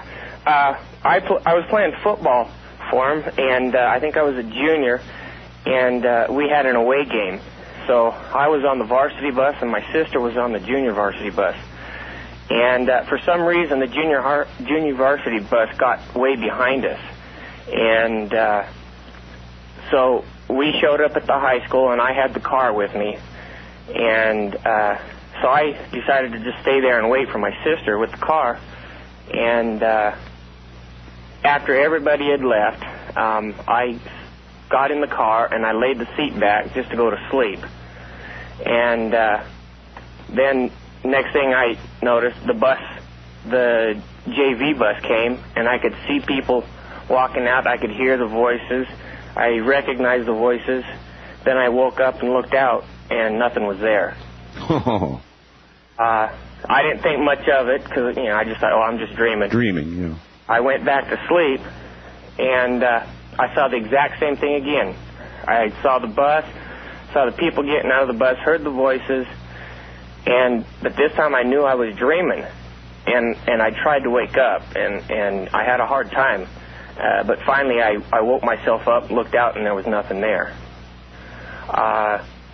So then I decided to go back to sleep. That was a little scary, but I went back to sleep, and I saw the exact same thing, only this time I saw my sister walk up to the side of the car. She had one of her friends with her, and she was asking to be let in. And this time, and I knew I was dreaming again, but this time I had a real hard time waking up. And finally I had to scream just to wake up. And that time I decided I'm getting out of here. And so I just went home and decided to wait for the phone call at home.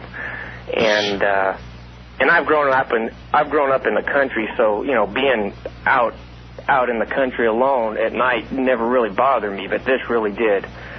And I understand. I think it odd that you knew you were in a dream. I've never had that experience. My dreams have always been as reality until I woke up and knew. When you wake up, you had a dream, right? Uh-huh. But I've never known in a dream that I was dreaming. That's odd. And I lived about a half a mile from one of those houses of ill repute that you talk about, so you know how far I had to drive home from high school. I do. I thank you for the call. All right, thanks. And, yes, indeed, I know the area. Good morning on our phone. Oh, you would have been. Wildcard line 3, instead you're on the air. Hello. Hello, Art. I have a little story. This goes back to, about the early 70s. Where are you? I'm calling from Linwood, Washington. All right. AVI. My name's Tom. I was traveling across Nevada from Idaho down to California, and it was early in the morning, and I was outside of Winnemucca about 5:30 or 6 o'clock, and I was by myself, and I'm out of breath. Okay. As I was driving along, it was out in the desert area, and there was virtually uninhabited. Right. And a car came up behind me with two inhabitants who they started following right on my bumper. And I became concerned because it became apparent that they were really interested in getting me stopped. And they would pull up alongside and motion me over and things like that. Mm. And I was afraid that I was afraid they were going to to assault you, rob you, whatever. Yeah, sure, that'd be natural. So as we went along, this played out for several miles, and they kept motioning for me to pull over, and they come up alongside, and I became quite fearful. Well, the oddest thing happened. I had a flat tire, and I could feel the car start to sway. Sure. And I pulled up to a stop, and off to the right was a house, and this car pulled up along and stopped behind me, and I didn't know what to do. I was afraid to get out, and somebody came out of this house to a pickup that was running. I mean, this was the only house in the area. There was nothing else around. Right. And he walked out and he looked, and one of the people in the car pointed to this guy, and then they went ahead and pulled on by me and took off. So I got out, and I looked at the man, and he was doing something around the pickup, and so I went ahead and got my tire out and changed it and went on my way. Well, this left, it made me quite fearful. Yes. Well, on the way back from California back to Idaho, I looked for this place. I wanted to stop, and it left such a mark on me psychologically. Sure. I found the place. It was totally uninhabited. No windows, no doors, just a little shack. Yes. And what do you think happened to you? I mean, I honestly don't know. I honestly feel that something kept me from being harmed. Something wanted to warn you. Yes. Well, that's these two guys away is what happened. That's quite a story. Thank you. You're welcome. Good morning.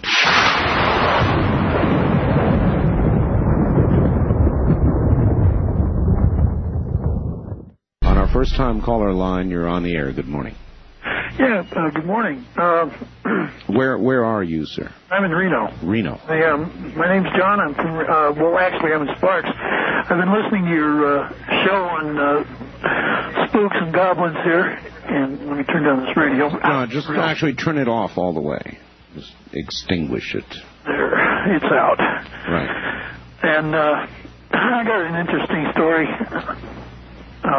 My wife used to, or my ex-wife used to dabble with Ouija boards and what have you, and I understand exactly how you feel. I can hear it in your voice, but we were horsing around with it one night, and the following weekend I'd gone out fishing with a friend of mine and came back later that evening, and we watched TV for a while, and then we went to bed, I guess about 11:30, 12 o'clock at night. And the back door of the house and the front door of the house were in line with each other. And our bedroom was at the other end of the house. Right. And I was just dozing off, and I swore I heard the back door open. And somebody in heavy boots closed the door and walked through my kitchen. Mm-hmm. I went to my dresser drawer, and I grabbed my 9mm, and I took it out, and I'm standing in the hallway thinking, God, I hope I don't have to do this. I got locked and loaded, and I swung out into the hallway, and there was just enough residual light in the living room where I could see the silhouette of this individual, about 6'3", pretty stocky person.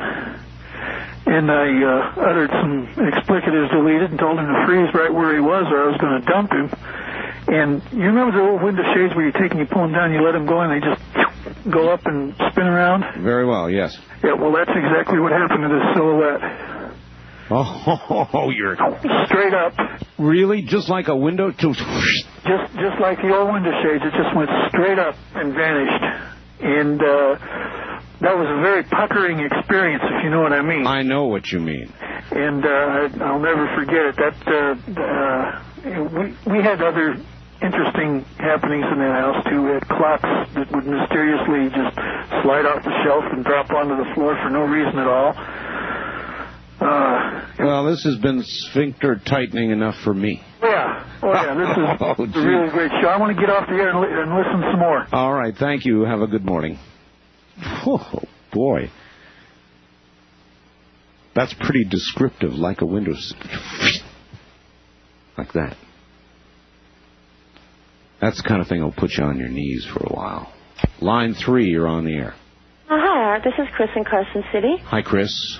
And I'm calling. This is a story that my brother told All right. to me. All right. And I have no doubt that it's true. He doesn't engage in lying. But my brother was taking a nap. First of all, my father passed away in June of 91, and he had a very sudden heart attack. I mean, I had dinner with him an hour before, and he was perfectly fine. We were joking, and People always say that. He was fine.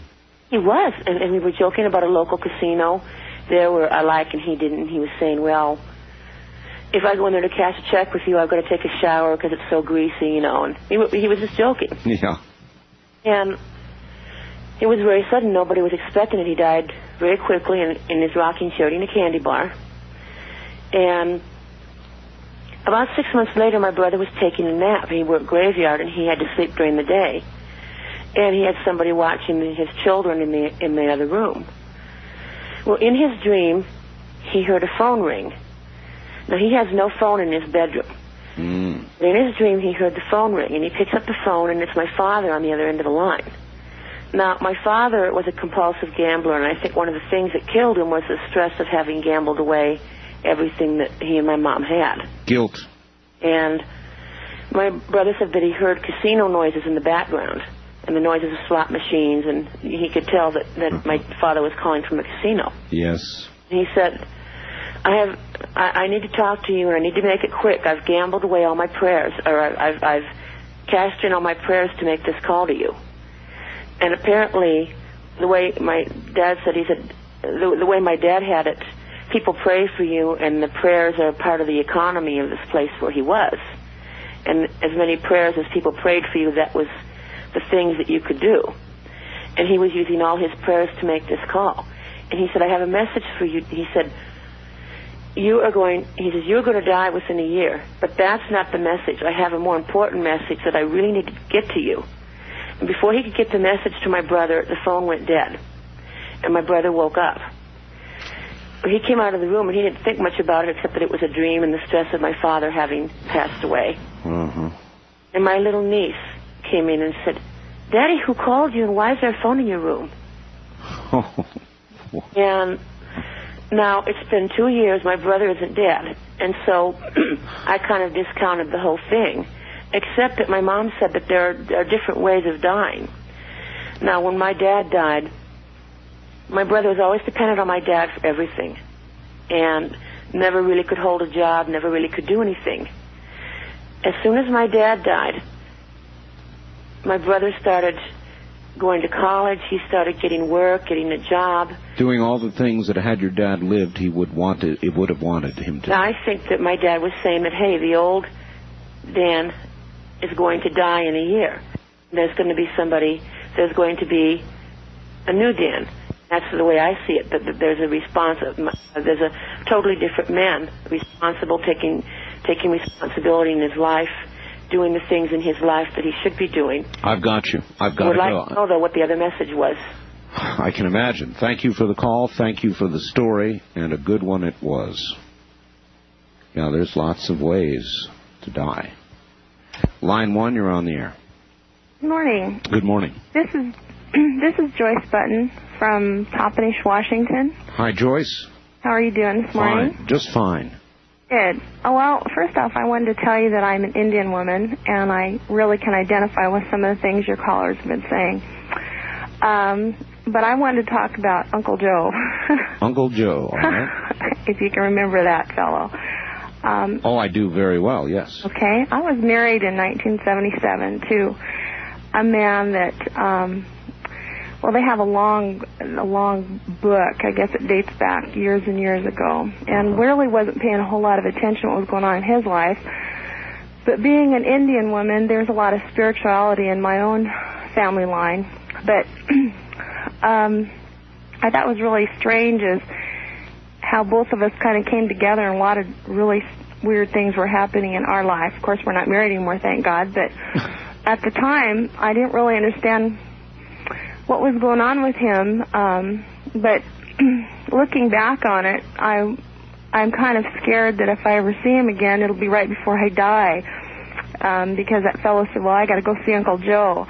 everywhere he went, and I know that his family, they were older, but he would go like to see, he'd want to go see his aunt or his uncle or whatever, and right before he got there, they'd already be gone. And the same thing happened with a teacher that... It would be just a sudden impulse. He didn't have these frequently, right? But when he did have them, somebody actually died? Right. And I really wasn't paying it a whole lot of attention, what was going on, until my foster father, who I was real close to, he had a terminal illness, and we all knew he was going to pass away. He was dying of cancer over on Whidbey Island, and I went over there and I said, hey, I've got to go, I've got to get ready right now, and I threw my things together and took off, and I had this vision, one of the first visions I've had, and I've had quite a few since, but there was this airplane. It looked like a tiny toy airplane, and these 3 huge angels behind it. And then you could see inside this airplane and these passengers, but this one passenger, I couldn't see their face, and it was like a real tiny airplane, and he was wearing a gray jacket. Well, my husband had to work overtime and said that he couldn't go to see my father, and they were real close. Well, he came, there was a knock at the door, and I looked out, and there he was, and I really didn't think anything of it, and I opened up the door, and there was this terrible feeling of death that just went right through me. And my foster brother, who was a nurse, literally ran down the hall, and he said, no, let me get him ready for you first. And I just got terrified, and I took a look at his face, and I said, well, let's go across the street and see the kids, because they were staying at the neighbors. And halfway through the clearing, I felt my father die. And I just felt so horrible when I felt his spirit, just leave. And, of course, I knew my dad was dead, and I went and tried to get him involved with, seeing the children. When we got back, my mom was having a glass of high cherry wine. Dad had always made wine himself, and she looked right at my husband's face, and she just with hate in her eyes, and she said, well, he's dead, like he had been the one to kill him. And all of a sudden, I remember that vision of that gray coat, and I looked at my husband. He was wearing that gray jacket, and it was him. He was coming, in that tiny plane. And that's how he had gotten there. He had flown there, chartered a small plane to come into Whidbey Island, taken a taxi, and come to the house. And all of a sudden, all the pieces fit together, and I looked back, and I thought, oh, my God, he told me that he was going down the hall right before his father died. Well, listen, we're out of time, but if ever a woman had reason not to see an ex, if you hear he's on the way to visit you, I'd grab the nearest passport and be headed out. I think I will. All right, thank you. Thanks. Bye-bye. And while we're on the subject of airplanes, I have a very good friend that works for one of the major airlines in this country, maybe the biggest airline, actually. And there are some planes, and I'm intentionally not going to tell you which airline it is. Actually, they've made movies about it. But because of the violent nature of airplane crashes, companies that have been in the business for a very long time and have had crashes know planes are haunted.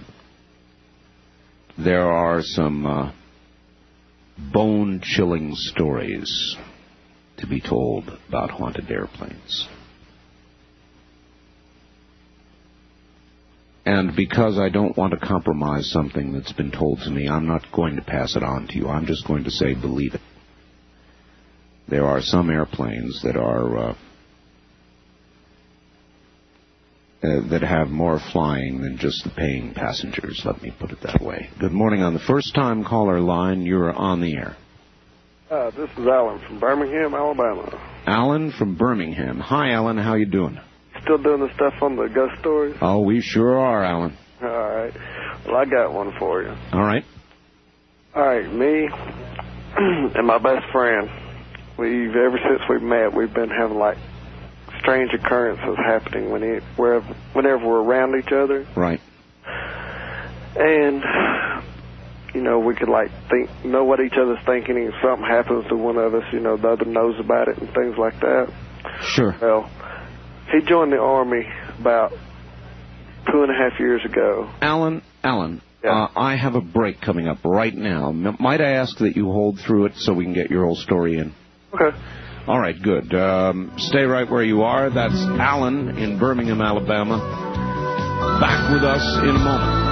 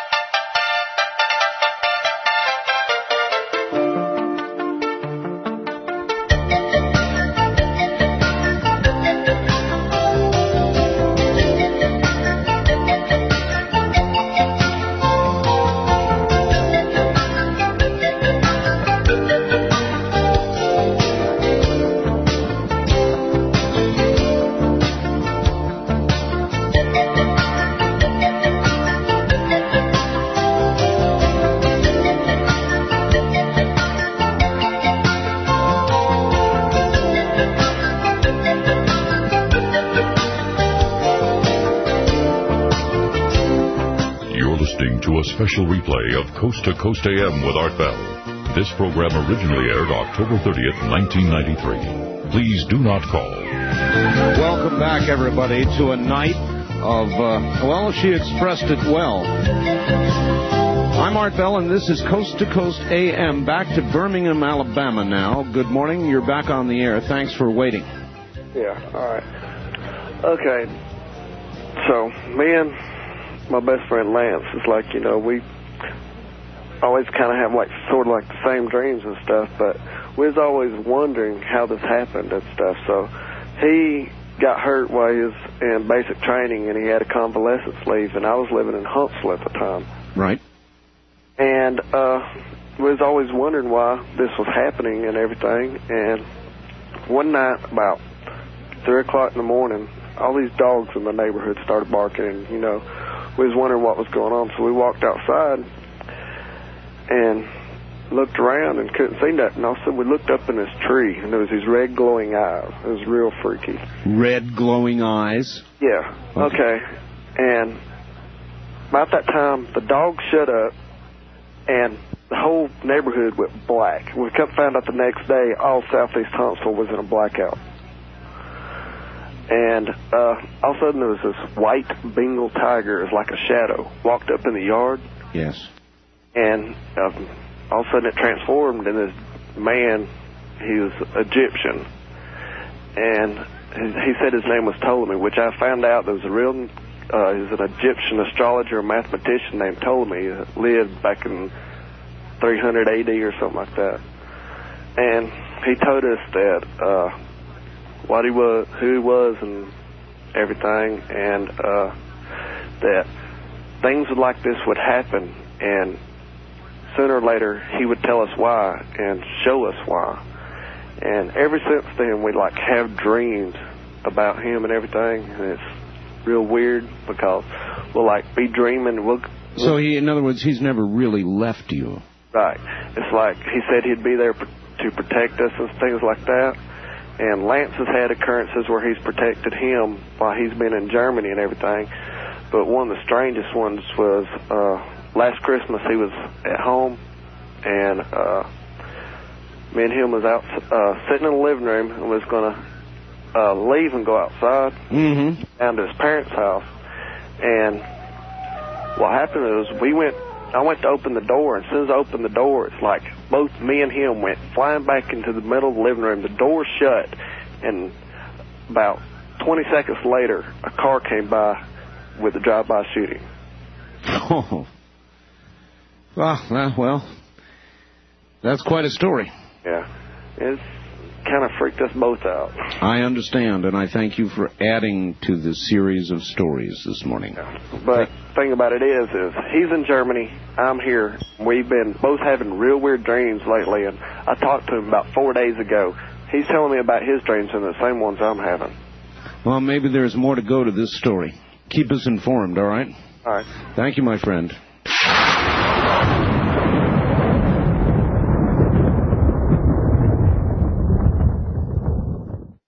Line 2, you're on the air. Morning, can you hear me? I can hear you, but not well. Let me see if I can make it better. Can you hear me now? Oh, much better, yes. Okay. What I'm going to tell you, I've never told anyone before. It started many years ago. I was born in 1949 in April. And April 5th, 1952, 5 days before my 3rd birthday, my older brother died. The only memories I really have of him is him laying in his coffin. He was buried 2 days before my 3rd birthday, and on my 3rd birthday, he came back and talked to me. Now, I was a very little child, but I remember that very clearly. Since that time, and I'm 44 years old now, every April 10th, no matter where I have been in this world, he always comes back and talks to me again. How? I mean, what form does he take? How does this happen? He looks exactly like he did the day he died. He looks like a 4-year-old child. And it doesn't matter where I am. When I was in Vietnam, it doesn't make any difference. All I have to do is be by myself for even just a few seconds. On my birthday, he always comes and talks to me, and he always tells me. He doesn't tell me anything that, is really revealing anything. He just tells me if everything's going to be okay and not to worry about it. How do you handle that? I mean, it's been ever since I was a little tiny child, so it's normal for me. I mean, I don't tell anybody about this. I wouldn't be telling you if it wasn't on the. What about your parents? Who I am? I know. What about your parents? As far as I know, they never have any. Nobody's like. He always told me to not tell anybody. So I've never heard anybody else say anything about it. So I don't know. I just know that he talks to me every April 10th on my birthday. That's incredible. I'll tell you, I'm honored that you decided to tell us. Well, like I say, I wouldn't tell you if you could know who I am, because he told me not to tell anybody. But like this, where you can't know who I am, it's okay. Thank you for the story. You're welcome. Good morning. Well, what do you think about that? Sound credible to you? Sound like someone who was just calling to jerk our chain? I don't think so.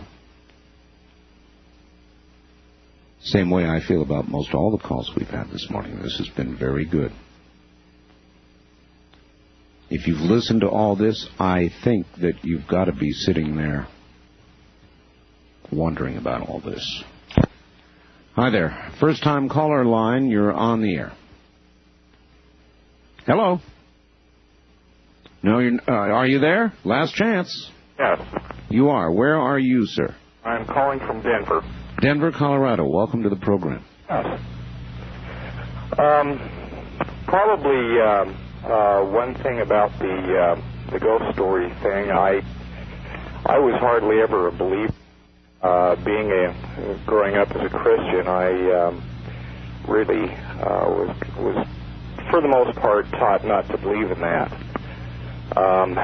However, back in 1984, I was dating a lady, and she had told me that through some friends of the family, she had the opportunity to go out to an old farmhouse south of the Denver area, and there was an opportunity for her to pick up some leaded glass, some light fixtures, and some chandeliers from an old farmhouse that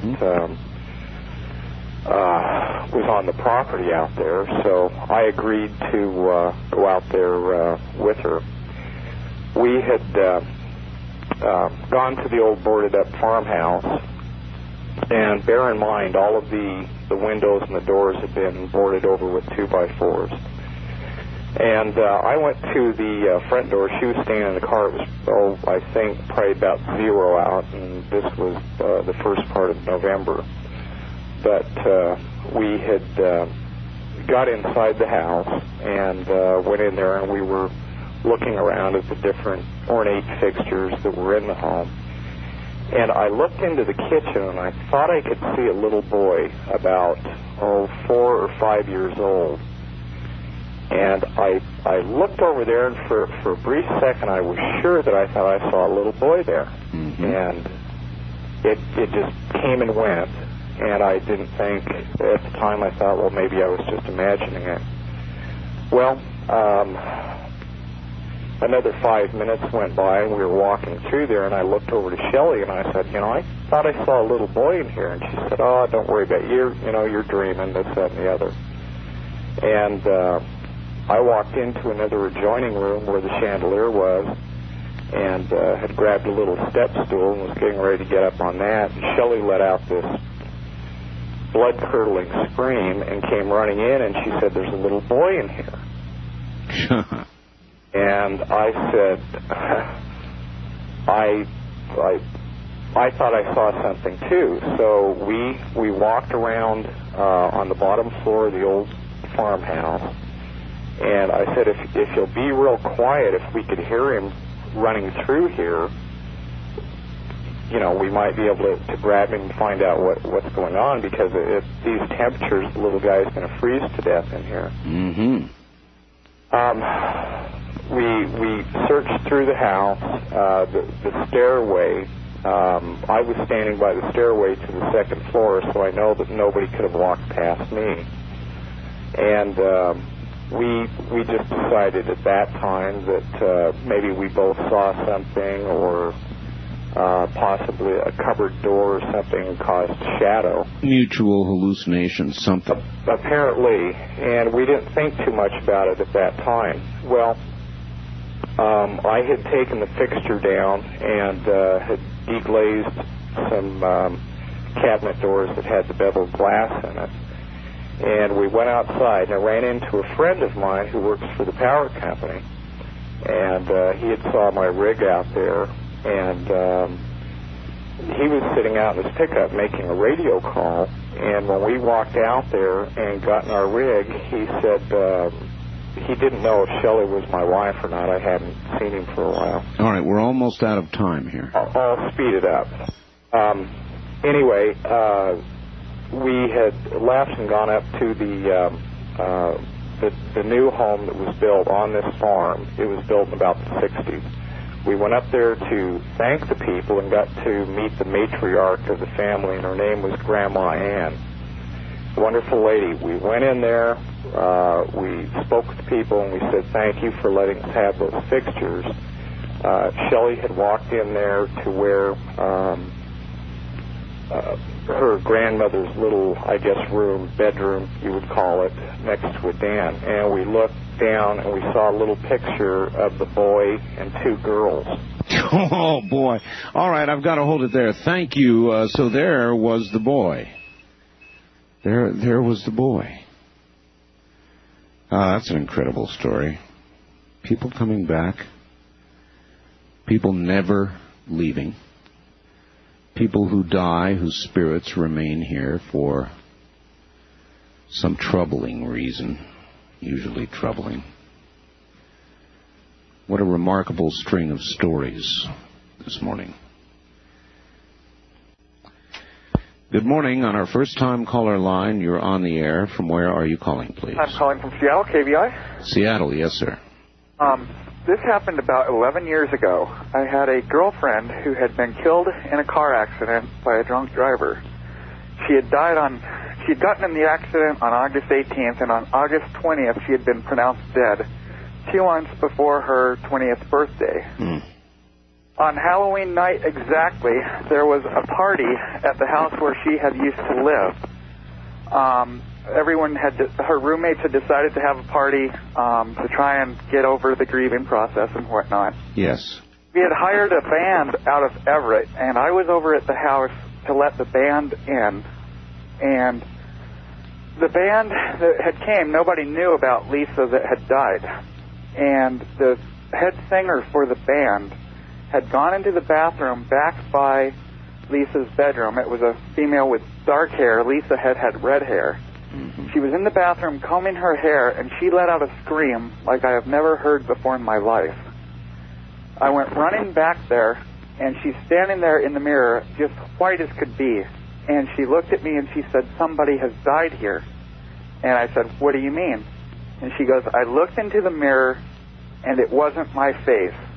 Oh. And then she said, she described Lisa right to a T.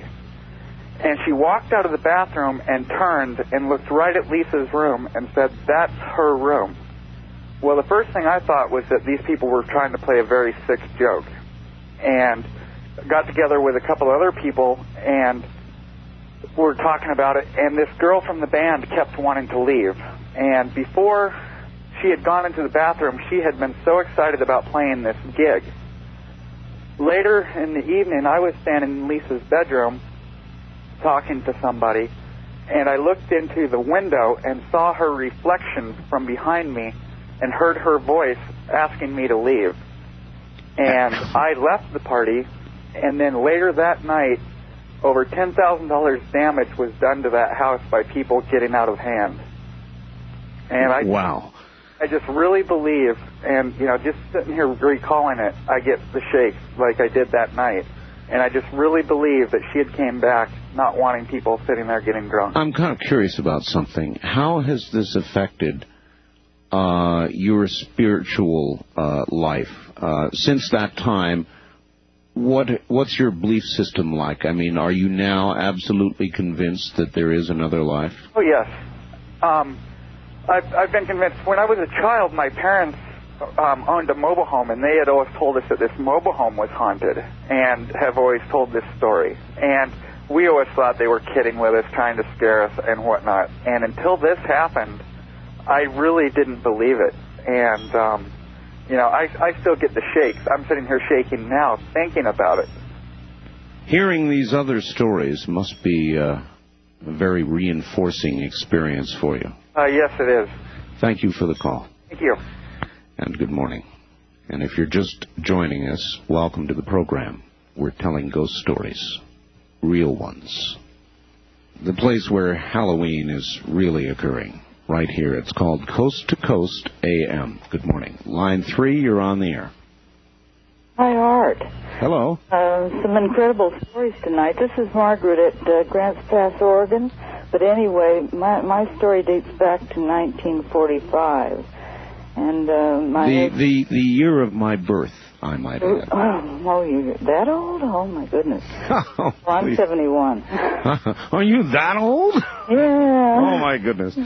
Yes. Anyway, my husband had commando training. I knew he was going into battle in the Navy and advanced echelon, and I was just worried sick over him when he left because I didn't know where he was going, what was happening and everything, and I went with a friend of mine down to Alvera Street, and I don't believe in fortune telling or anything. Well, maybe I do a little bit now. But anyway, then we went into this fortune teller, and she was listening to a young girl who was there with a sailor, and after she was through, I said, well, I didn't want to rush her or anything, and she says, well, that's okay. All she wanted was find out whether the boy liked her or something like that, Sure. So then I told her, that I was worried about my husband, and we had only been married a short time, and she said not to worry about him, to take care of myself, that he would be just fine, but just take care of myself. So I didn't think too much of it. But sometime later, went by myself to an elderly man in Maywood, southeast L.A., and he was a fortune teller, and after he told me that he was going to be just fine and I should take care of myself, and he called me all the way out to the car, kept telling me, now you watch out, you take care of yourself. Well, how come you didn't turn around and say, why? I mean, what's going to happen to me? I think I'd have to ask. Yeah, well, I just didn't believe in fortune tellers, you know. I just... yeah, but I mean, we're talking same message, two tellers. Yeah, that's right, but I didn't link them together. Really. All right, we don't have a lot of time, so what happened? Well, what happened was that VJ day came, and he was just fine, and everything was going great, and in October, I had a dream that this factory I worked at, I was up on a mountain, and I was looking down, and there was a big explosion, and I rushed down there, and there was one guy sitting there, and he said, everybody got killed but me. Oh. And about a week later, I was involved in an explosion, and I was the only one that was hurt. And I was in the hospital, and I think the first day they had a horrible heat streak, and I asked God, I said, please let me die. This heat is terrible, because all the good hospitals were filled up, and this was... All right, we're about to not be able to continue, so I'm going to have to say we'll hold it there. Call me next hour if you can get through. Thank you. I'm sorry, but that's the end of the time. But not the end of the program, by any means. The place where Halloween is really occurring, right here. It's called Coast to Coast AM. An old cowboy went riding out one dark and windy day. Up on a ridge he rested as he went along his way, when all at once a mighty herd of red-eyed cows he saw plowing through the ragged skies and up a cloudy draw. Their brands were still on fire and their hooves were made of steel. Their horns were black and shiny and their hot breath he could feel.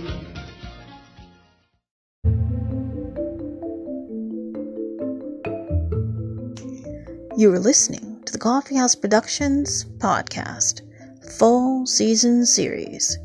We now return to Art Bell's Ghost to Ghost of 1993.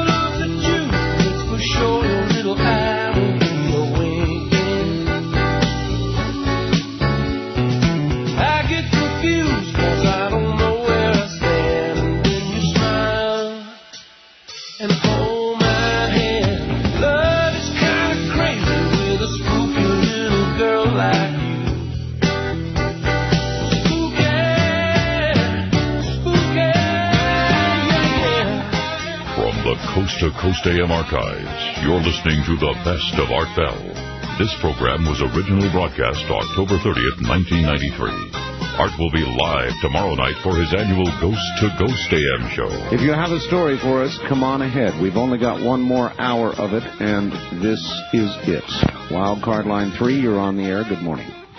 Good morning. I kind of like to share a story, well, 3 stories if I have the time. All right. Where are you? Where are you, please? I'm in Little Lake, California. Little Lake, California. All right, go ahead. The first time that I ever had some sort of strange experience, I was lying in my bed with my eyes closed, and I could see these faces floating through my room. And they were a lot like the faces out of the death pits of the concentration camps. They were hollow-eyed and gaping mouths. And at first I was kind of mystified by it, and it seemed like minutes, but I'm sure it was only seconds. And I thought to myself, well, if you're here for good, you can stay. If not, if you're here for no goodness, go now. And immediately the faces disappeared. The other story, my husband was in the Pacific, and he was fighting the Japanese. And there was a young Marine that came back across the no man's land, and the Japanese were shooting everything they had, and when he got to the other to their lines, he was riddled with bullet holes from his waist down. His legs were, all his bones in his legs were shattered. And whenever the chaplain asked how he got there, he only replied, "My father brought me back. My father brought me back."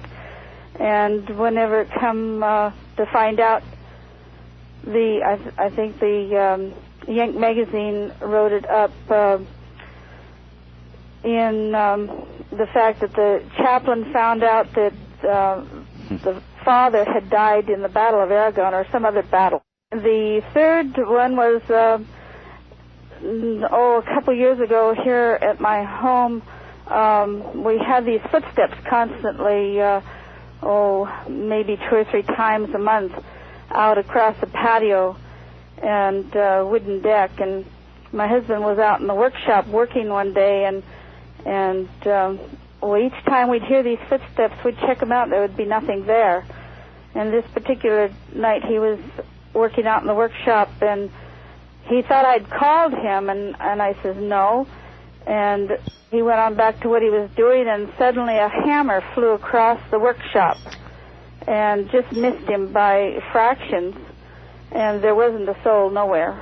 Wow. And we have no idea how the hammer or who threw the hammer, but it went across the shop nevertheless. Unmistakable message, nevertheless. Nevertheless. Thank you very much for your call. Mm-hmm. And adding to our list of incredible stories this morning. Some of these have been truly incredible. And I'm going to have to sit down and listen to a tape of this program myself. We'll be right back.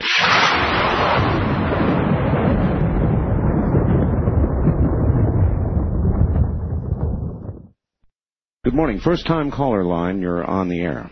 Good morning. Hi. Where are you, ma'am? Spokane, Washington. Spokane. This is back in the 50s. Oh, gosh, wait till I turn this darn heater down. I'll be right back. Oh, that's quite all right. Go ahead. We have no open lines right now. When we do, you know the numbers. Pick one and call it. Hold up here. Yes. Back in the 50s, my husband and I had, he was a hard rock miner up here in Washington State, and I had gone down to California, and I tried to talk him into coming down there and get a job in the shipyard, which he used to work in, and got that all arranged. And I had just a one little apartment, and I went and got had a lease option to buy on a place, and I transferred my mail over to a little mailing thing. Well, he called me up and said he would be down in a couple of days. Mm-hmm. So I was busy from one place to the other and so forth. I'm driving down Vermont Avenue, and I look in the rearview mirror, and there he is in a black sedan with another guy driving, and he smiled and waved at me. And I thought, oh, that son of a gun, he got here 2 days early. I drove on home and got everything ready, made a pot of coffee and everything. He didn't show up, and I had to go over to the other house. I left a note on the door, went over, took care of the apartment that I was going to rent with option to buy, and so forth. It was a duplex. Right. It paid for itself and everything because the beauty operator was in the other half, and I was real proud of that. Went back home, didn't hear anything. About 4 days later, I got a letter in this little mail office. The girl called me and said, "You've got a letter from up home," and I went over, picked it up, and he had written to me. And a couple of days later, I got a telegram that he had been killed the day after I saw him in the car. Oh, gee. I have never remarried. It was such a blow. I just couldn't believe it. I mean, he was killed. He had sold the house. He had sold our furniture. He had packed up things to ship and everything. And he was killed the day before he was supposed to work one shift and leave, and the next morning, and he was killed. And so as a result, you have never remarried? No, it was too much. I understand. And I really appreciate your taking the trouble to call us. Thank you. Take care.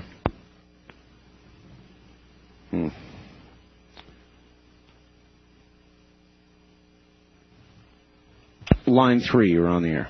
Good morning. Hello. Are you there? I'm here. I just wanted to say I had an incident happen about 4 years ago. I went to my mother's house, and my mother has her grandmother, at the time was her mother, was living with her, and she was approximately about 90 years old, and pretty well bedridden. I mean, she couldn't get out past the kitchen. Sure. And we went to dinner. I just happened to stop by and see her, and she said, "Let's go to dinner." And I said, "Fine." So before we left, she always keeps the windows locked.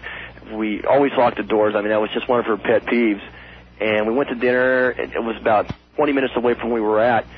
And we were at dinner, we were talking, and I never really got to know much about my grandmother. And I had said something about, well, what was my grandfather like? And we talked, and she said he was real mean and vindictive to your grandmother, and that was one of the main reasons why they divorced.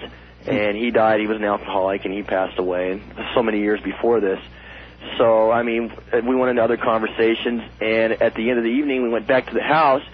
We came out, went to the back door, and in my mom's bathroom, which is at the other end of the house, there would have been no way my grandmother could have got, because she had a wheelchair to the kitchen. That was as far as she could go, because she lives in a trailer house. Right. And we got to the back bathroom, and I happened to go in first. And I walked in, and I was just about to shut the door, and just something told me, don't shut the door all the way. I looked up, and on the inside of the door, she had one of those length-away mirrors of the door length. Oh, yes. It had been lifted up past the doorway, and then it was like about 2 feet above the doorway, and it had been tightened all the way. And it had it probably had about 12 or 13 of those latches you screw in and tighten. Right. Every one of the latches was completely tight, because I just completely went over this thing. There was no forced entry. There was nobody had a key. The only people that have a key to that house is my mom and my dad, and he lived up in Ely. And this chill just ran down my back, because if anybody was to break into the house, I mean, there's been just no godly reason why they would just raise this mirror up and tighten it down like they did. And I told her to come in. I says, "Were you messing with the mirror earlier this afternoon?" She said, "No, I've never messed with the mirror." And she looked in, and her face just turned white. And, I mean, it was just really weird. And we went in to check on my grandma to make sure she was all right. And she was in the other room. She was just muttering my grandfather's name, just kept muttering. I mean, she never really ever talks about him. And she just kept muttering. I mean, she didn't say, but just kept saying his name over and over and over again. And, I mean, after that, I mean, I've heard stories and stuff, and I used to be skeptic about it, but never again. I mean, to this day, when we took the mirror off the next day, I mean, she didn't even want the mirror in the house. I took it to the dump and got rid of it. But, I mean, that is probably one of the weirdest things I've ever had happen to me, or to her for that matter. Well, you've told that story on the right morning, sir. Thank you. Thank you very much. Take care. And I know that a lot of you sitting out there listening to all this morning have got to be going through some changes, because I sure am. These aren't nuts. These people are literate, obviously well-educated, articulate, young, old, middle-aged. That last caller was just another example. How can you ignore it? Good morning. On our first-time caller line, you're on the air. Hello, Art. Hi. Hi, this is John calling from Fairbanks, Alaska. Hi, John, all the way from Fairbanks. Yes, I want to know if perhaps you're having some poltergeists in your radio feeds tonight. I hope not. Why do you ask? I don't know if any other callers have picked this up. I don't know if it's in one of your network feeds or what, but periodically, starting with your first hour through your second, third hour, every so often I'd hear a background noise. It sounded like a duck quacking. I mean, come on. Now I'm recording your program, and there are quacking ducks. There's poltergeist or something on your program. I'm sure other listeners. Do you have the tape there? I have the tape going right now. Well, you have it going now to record your own call. Exactly. I turned everything way down, but hopefully I can still record it. But periodically. All right, I'll tell you what I'm going to do. Okay. I'm going to terminate this conversation with you now. And what I want you to do is cue your recorder to where you've got that on tape. Okay. And call me back and play it. Okay. Will you do that? Tonight? Tonight. Okay, I'll try because it's been probably an hour since I've heard it, but I'll try to get it for you. If you can do it, call me back on the same line. Okay. All right? Okay, I'll try to do that because I wanted to share a couple stories with you. Well, if you want to do... All right, fine. Go ahead and share. You've got time to share one now. Go ahead. I'll try to do that. But when I went to school, I went to school with this boy, and he had a pretty rough life. He lost one brother in the 8th grade due to some childhood illness, and then a brother that was a couple years older than him went to Vietnam. And he was killed when he was a gunner on board a helicopter, and he was killed in action in Vietnam. And he led a fairly unhappy life, and we parted ways, and I joined the Air Force, and I ended up in Alaska, and I was stationed at Eielson Air Force Base, and one night he came to me in a dream, and he was very sad in the dream, and he was crying, and he expressed to me in the dream that he'd been hurt badly, and he just had a car wreck, and I just thought it was a dream, and a few days later, I received a letter from my mom and a newspaper clipping that he'd been killed in a car wreck. Oh, boy. All right. And it was more than a coincidence. I understand. All right. Look, let's hold it here. Call me back with that tape. Line 3, you're on the air. Yeah, actually, I have a ghost story that I'm still trying to resolve now. I'm trying to find out who the ghost is. However, it's kind of a mundane ghost story. You mean this is going on now? Yeah, where I work. All right. But it's real mundane. He just walks through the place and doesn't bother anyone. But when I lived in Santa Barbara, my father was a pastor of a church, and he was a part-time pastor of a church, a small church, couldn't afford to pay him. Part of his compensation was we lived in some apartments in the second story of the church. Mm-hmm. This building was built at the late 19th century. So when we were living there, maybe had 90 years on it. Sure. Very old, very oppressive building. Everyone I know who lived there was terrified, I mean literally terrified, to go downstairs when it was dark. And, it was my job, for instance, to go turn on the lights in the morning. Mm-hmm. Sunday morning, I had to go turn. My dad, many years later, said, well, I didn't want your sisters doing that. Why do I have to? Well, right. Lucky you. Yeah. Well, I swear that we would go down in the dark, and there was something there. There was something there. I knew it. I found out I'm not the only one who felt that way. There were some people we knew who lived there after we did. Everyone in that family refused to go downstairs when it was dark. Any time somebody went down there, they knew something was there. Well, we later found out someone had committed suicide in that church. Yeah, there you go. Many years earlier, someone committed suicide in that church. One of the people who lived there, he was a member of the church. He lived there the same time we did. Mm-hmm. Very nice guy.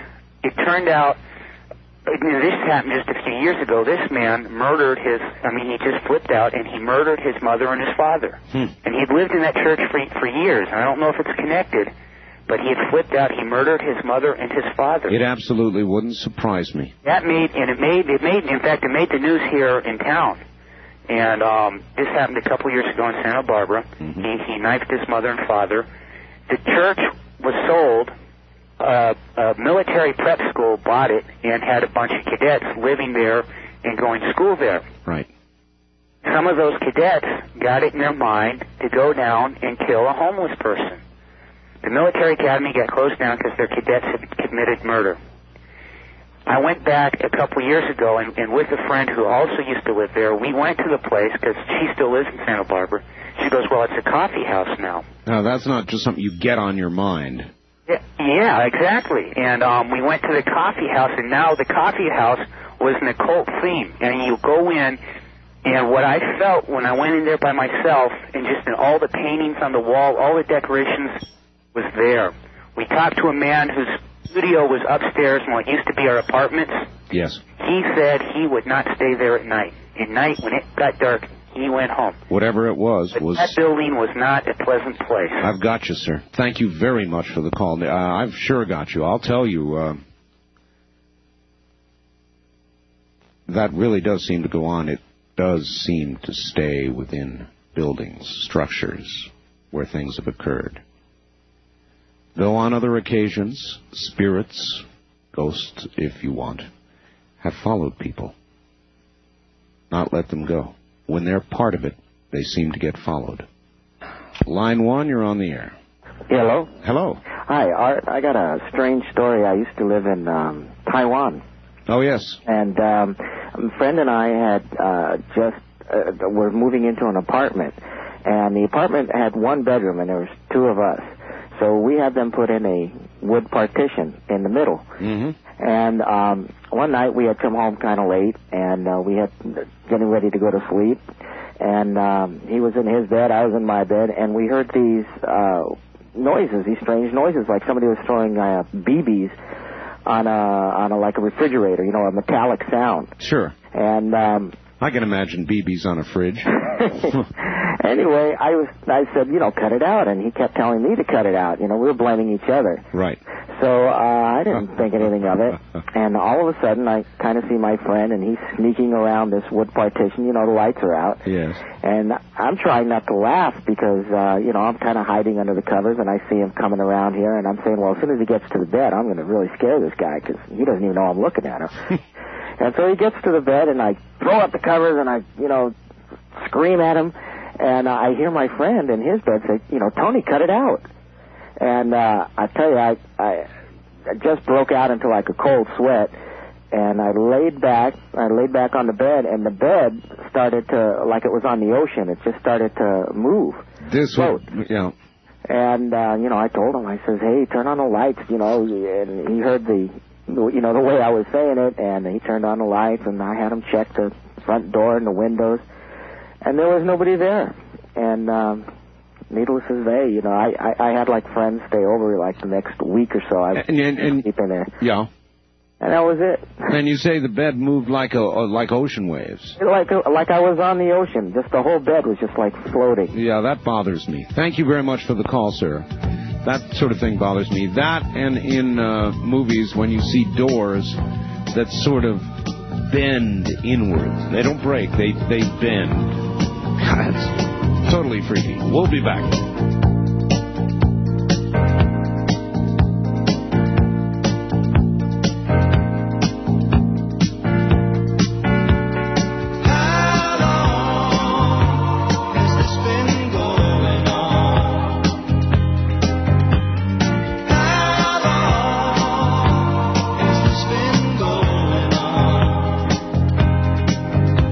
Friends with the fancy persuasion don't admit that it's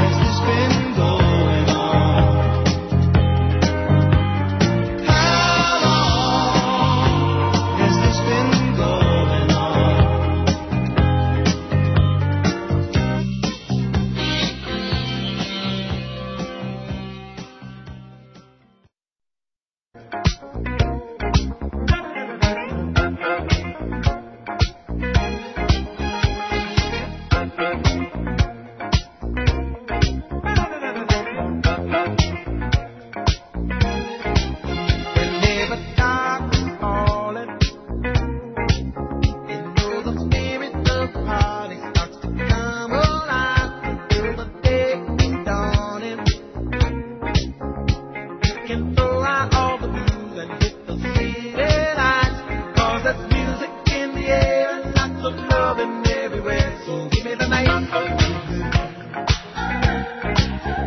Give me the night. The heat, action.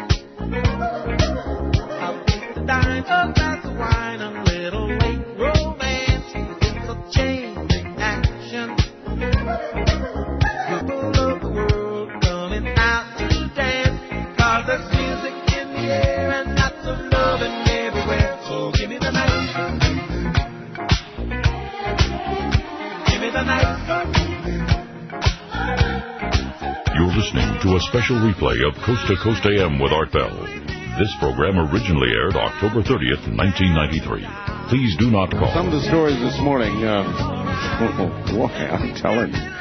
Really, you have all done very well this morning, and there's still a bit more to come, so here we go. Line 2, you're on the air. Yes, sir. Hi. Hi, how are you doing? Fine. Well, my story is, my son used to come in. He was 19 years old, and he used to pick roses all the time for me. Right. So one day he said that he was going to go out of state, and I didn't agree. He says, let me go. He says, I have a premonition that I don't have a long lifespan. I says, don't be silly. If it's anybody that's going to go first, it'll be me. He says, promise me if anything happens to me, he says, you'll send me roses. I says, oh, yeah, and send me lilacs. Right. So a year later, he got in a car accident, and he passed away Christmas. We lived in an old farmhouse over 100 years old. The doorbell was not connected, and the doors were jammed. The one door is never open. 2 days after he died, the doorbell rang, and the doors flew open, and you could smell roses. Oh.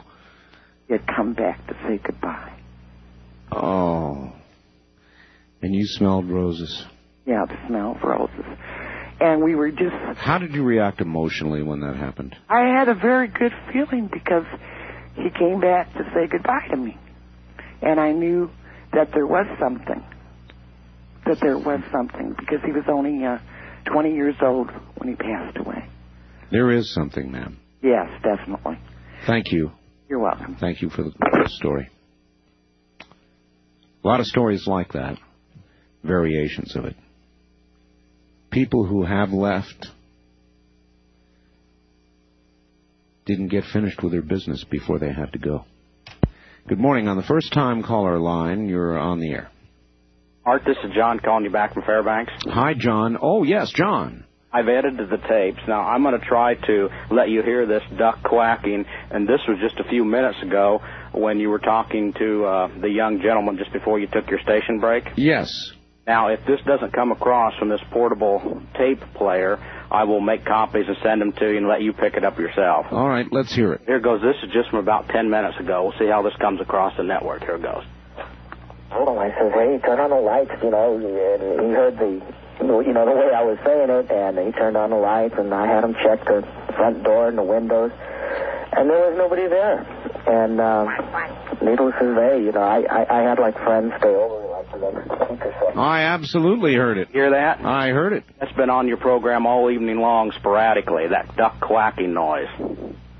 Well, I wonder if people at other affiliates have heard that. I figured some other caller would identify it to you because I've heard it from the beginning of your show. All right, it was clearly there. Either we have a board operator in Fairbanks who has a sense of humor, or from a source that no doubt you suspect. It'd be interesting to know, but I've been hearing it from your hour one on through. All right, thank you. Thank you for the call back, and I heard it quite clearly. That was in Fairbanks. Well, what about some of you at other affiliates? Did you hear any such thing? I assure you I did nothing like that here. Nothing.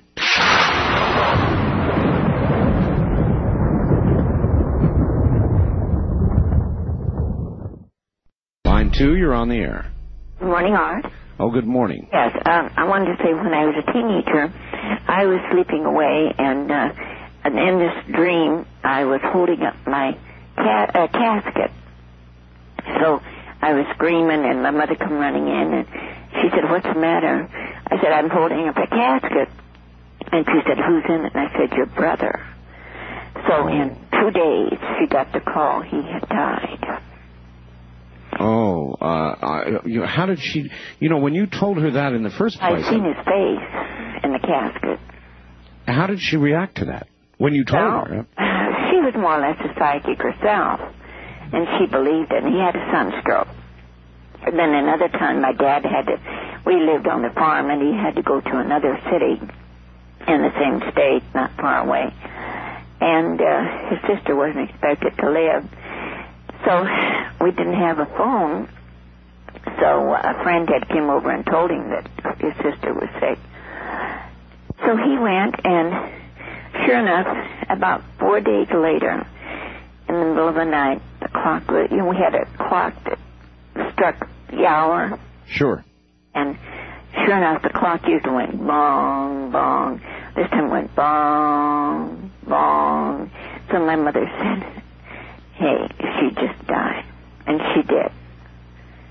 Well, your mother had the power then. Yes, the clock really told us that she had died. Thank you. Have a good morning. Coincidence? Maybe. All of these stories, coincidence? Not likely. What do you conclude? Wildcard line 3, you're on the air. Oh, this is a true story. This is Patrick Fitzpatrick from Silver Springs, Nevada. This is a true story about an Irish and a British ghost, and about whom a poem was written by William Butler Yeats called "The Ghost of Roger Casement." In it, Casement was executed by the British, and the Irish government, since they became independent, wanted his body. Every year they'd ask for his body, and finally they got the body back 30 years later when a Labour government came to power. But one of Casement's last wishes was, "Do not let my body rest in this place," which is England. Yes. So Butler wrote the poem. He said, "I can't sleep at night. I hear a knocking on my door. I just cannot sleep." And finally, at the end of it, he says, "It's the ghost of Roger Casement knocking on my door." And then the British guy, and of course that poem, it was published by Yeats just when Ireland was about to go in on the British side in the Second World War, and because the British government had refused to give the body back, the Irish government stayed neutral. That's quite a story. Yeah, William Butler Yeats, The Ghost of Roger Casement. Thank you, my friend. Bye. Have a good morning, Mr. Fitzpatrick. Line 3, you're on the air. Good morning. Good morning. I'm going to relate a story that goes back to 1968. I was drafted, sent to Nam because of the tremendous turnover of people and whatnot. Well, I was in the infantry. We were stationed in a small fire base close to the Cambodian border. Mm-hmm. And it was an evening where it was our turn to go out and set up an ambush. We set it all up. We had everything laid out so that if Charlie came walking along, we could do our thing. Sure. And one guy was awake. The rest of us were asleep. That gentleman woke us all up. There was 6 of us, and we all saw a small party of Vietnamese coming at us. They were armed and whatnot, and at the appropriate time, we sprung the ambush and whatnot, and nothing happened. I mean, they just kept right on walking through it, not even looking at us. Like, incredible. It was the most crazy thing that happened over there while I was there.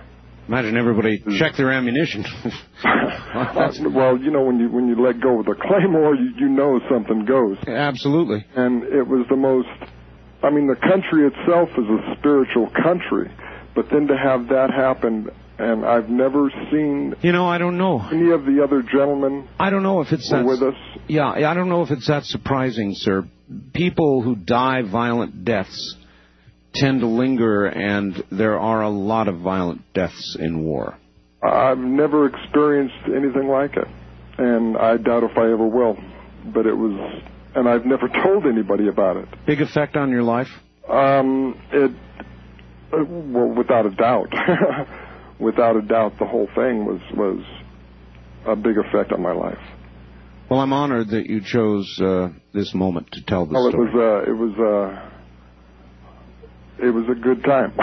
Thank you. Thank you. Letting me say it. Thank you. Have a good morning. Do you believe him?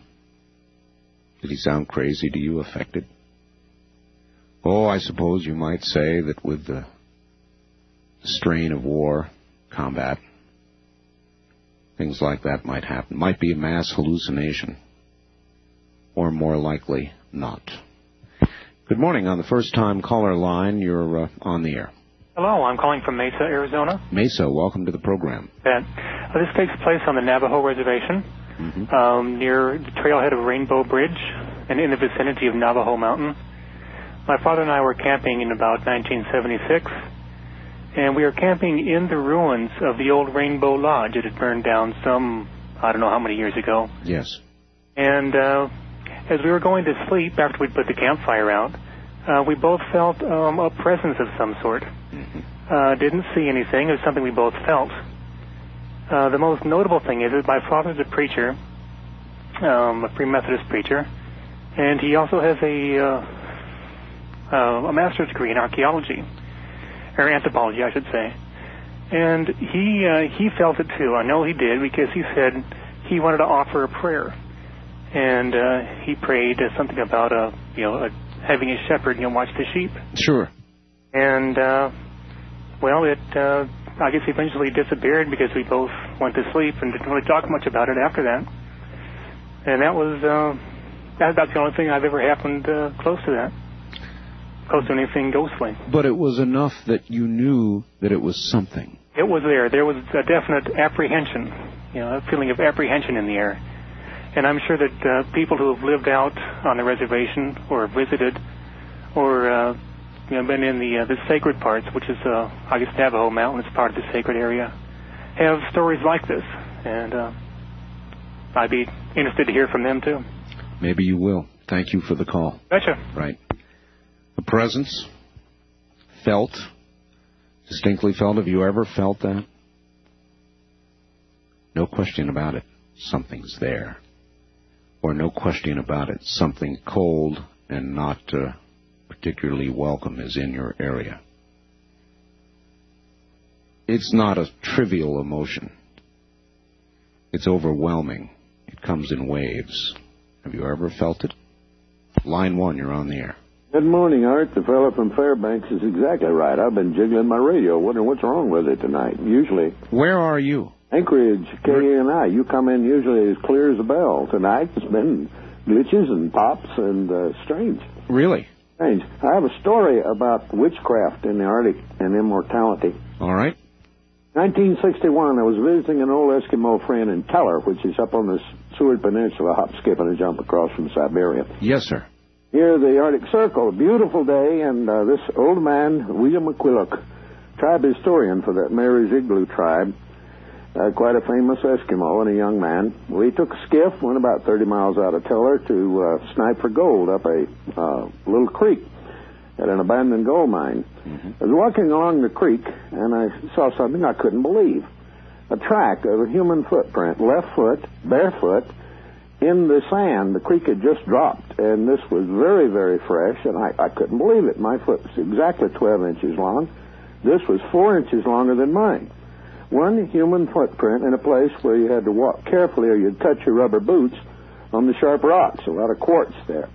I called William and his cousin over and said, "What is this?" He took one look, turned, and started walking away, both of them. About a mile back down to the skiff, and I couldn't figure out what's wrong with him. He acted afraid. I went down, and after a lot of persuasion, he told me a story of the most famous shaman. At the turn of the century, there was a huge Eskimo, nearly 7 feet tall, he said, a huge man. who traveled amongst the villages. Strangely, he'd show up 150 miles away in one day. He preached to the people. He healed the sick. He even raised the dead, William told me. A young boy had died, and he put a tent over the grave, crawled in, a big noise, a roaring sound, and he walked out with the boy. This is a famous shaman. Turn of the century, the Great Nome Gold Rush. The Army came to try to keep order. They had a law that no witchcraft could be practiced. Well, this huge shaman showed up outside of Nome, and a troop of soldiers went out with a captain to arrest him because he was preaching revolt and warning the people, the Eskimo, against the coming white man. He said, "You cannot do anything to me. I have powers greater than you." And he had a man take a spear and stabbed him to prove it. Spit on his hands, rubbed his side, and there was no scar. And the captain almost went nuts, but he arrested him. They put him on a boat to take the shaman to Seattle for trial, and a storm immediately came up and was about to sink the boat. And they looked, and the shaman, instead of being in the brig, was sitting on the stern looking back at the land. So they put him back in the brig. A few minutes later, he was back on the deck. The captain went berserk, and the sailors turned the boat around and put the shaman back ashore near Nome. And I'm sure. Told me, now you know about the track. He is still here. 61. Oh, that's a great story. Those are great stories. Thank you for the call. Good evening. You take care. Now, sailors, sailors particularly, wouldn't sail under those conditions. And you know that goes for sailors today too. It hasn't changed. You don't venture out to sea with that sort of thing around you. You don't do it. You just don't do it today or then. Good morning. On the first-time caller line, you're on the air. Hi, this is Mark again from KNZR in Bakersfield. Hi, Mark. I just wanted to say real quick, we haven't heard any quacking ducks, but we've had a similar experience before about a month ago during your show. What did you hear? And some ladies had called up during business hours and said they kept hearing someone saying they were going to kill them way in the background. Really? Yeah. So I don't know, maybe somebody along the line is... Well, you never know, of course, Mark, as you well know, you would have the power there to make something... Yeah, they thought one of us was doing it or something. I see. Well, I appreciate the information. I find it a little unsettling, though. Yeah, okay, just want to let you know. Thank you, Mark. Okay, bye-bye. Bye. That's a board operator there in Bakersfield. Well, that unsettles me a little. Line 2, you're on the air. How you doing, Art? Okay. I got a story about my uncle who died about 3 years ago. He died about 2 o'clock in the morning. So we all go to the hospital and, condole my aunt. And then it was, getting pretty early in the morning, so we all went home for a few hours. And then we came back, and as we all come back in the morning to her house, there's this dog that has just parked itself outside the front of the house. And every time somebody got out of the car who was part of the immediate family, the dog came up to them, sat there until you petted it, and then walked away. And as soon as the whole immediate family who was there, came to the house, the dog went away, and we never saw the dog again. What do you have any idea what dog this was, or? It looked like a little terrier or something. Well, not what kind, but whose or why it did what it did. Any idea? I don't know, but it was just a little tiny dog that was so full of life, and my uncle was the same way. Here was a guy who was just so full of life, and it was just strange. It waited to greet everyone that came to the house, and after everyone got there, the dog was gone. We never saw it again. Well, that's really something. Really weird story. I don't know what it was, but it's weird. I thank you for the call. You're welcome. You take care. Good morning. On the first-time caller line, you're on the air.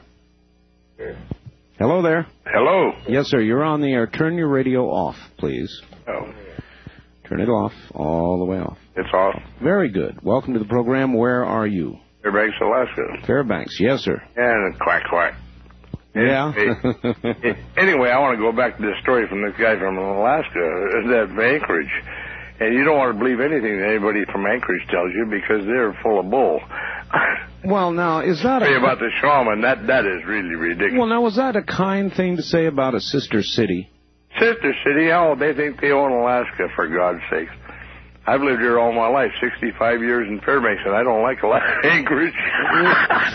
Okay, you got her. Yeah, thank you very much for the call, sir. Never let them know who you are. I guess I'd better take a second out and do as I always try to do and say thank you again for wonderful talk radio. Another truly wonderful week of talk radio.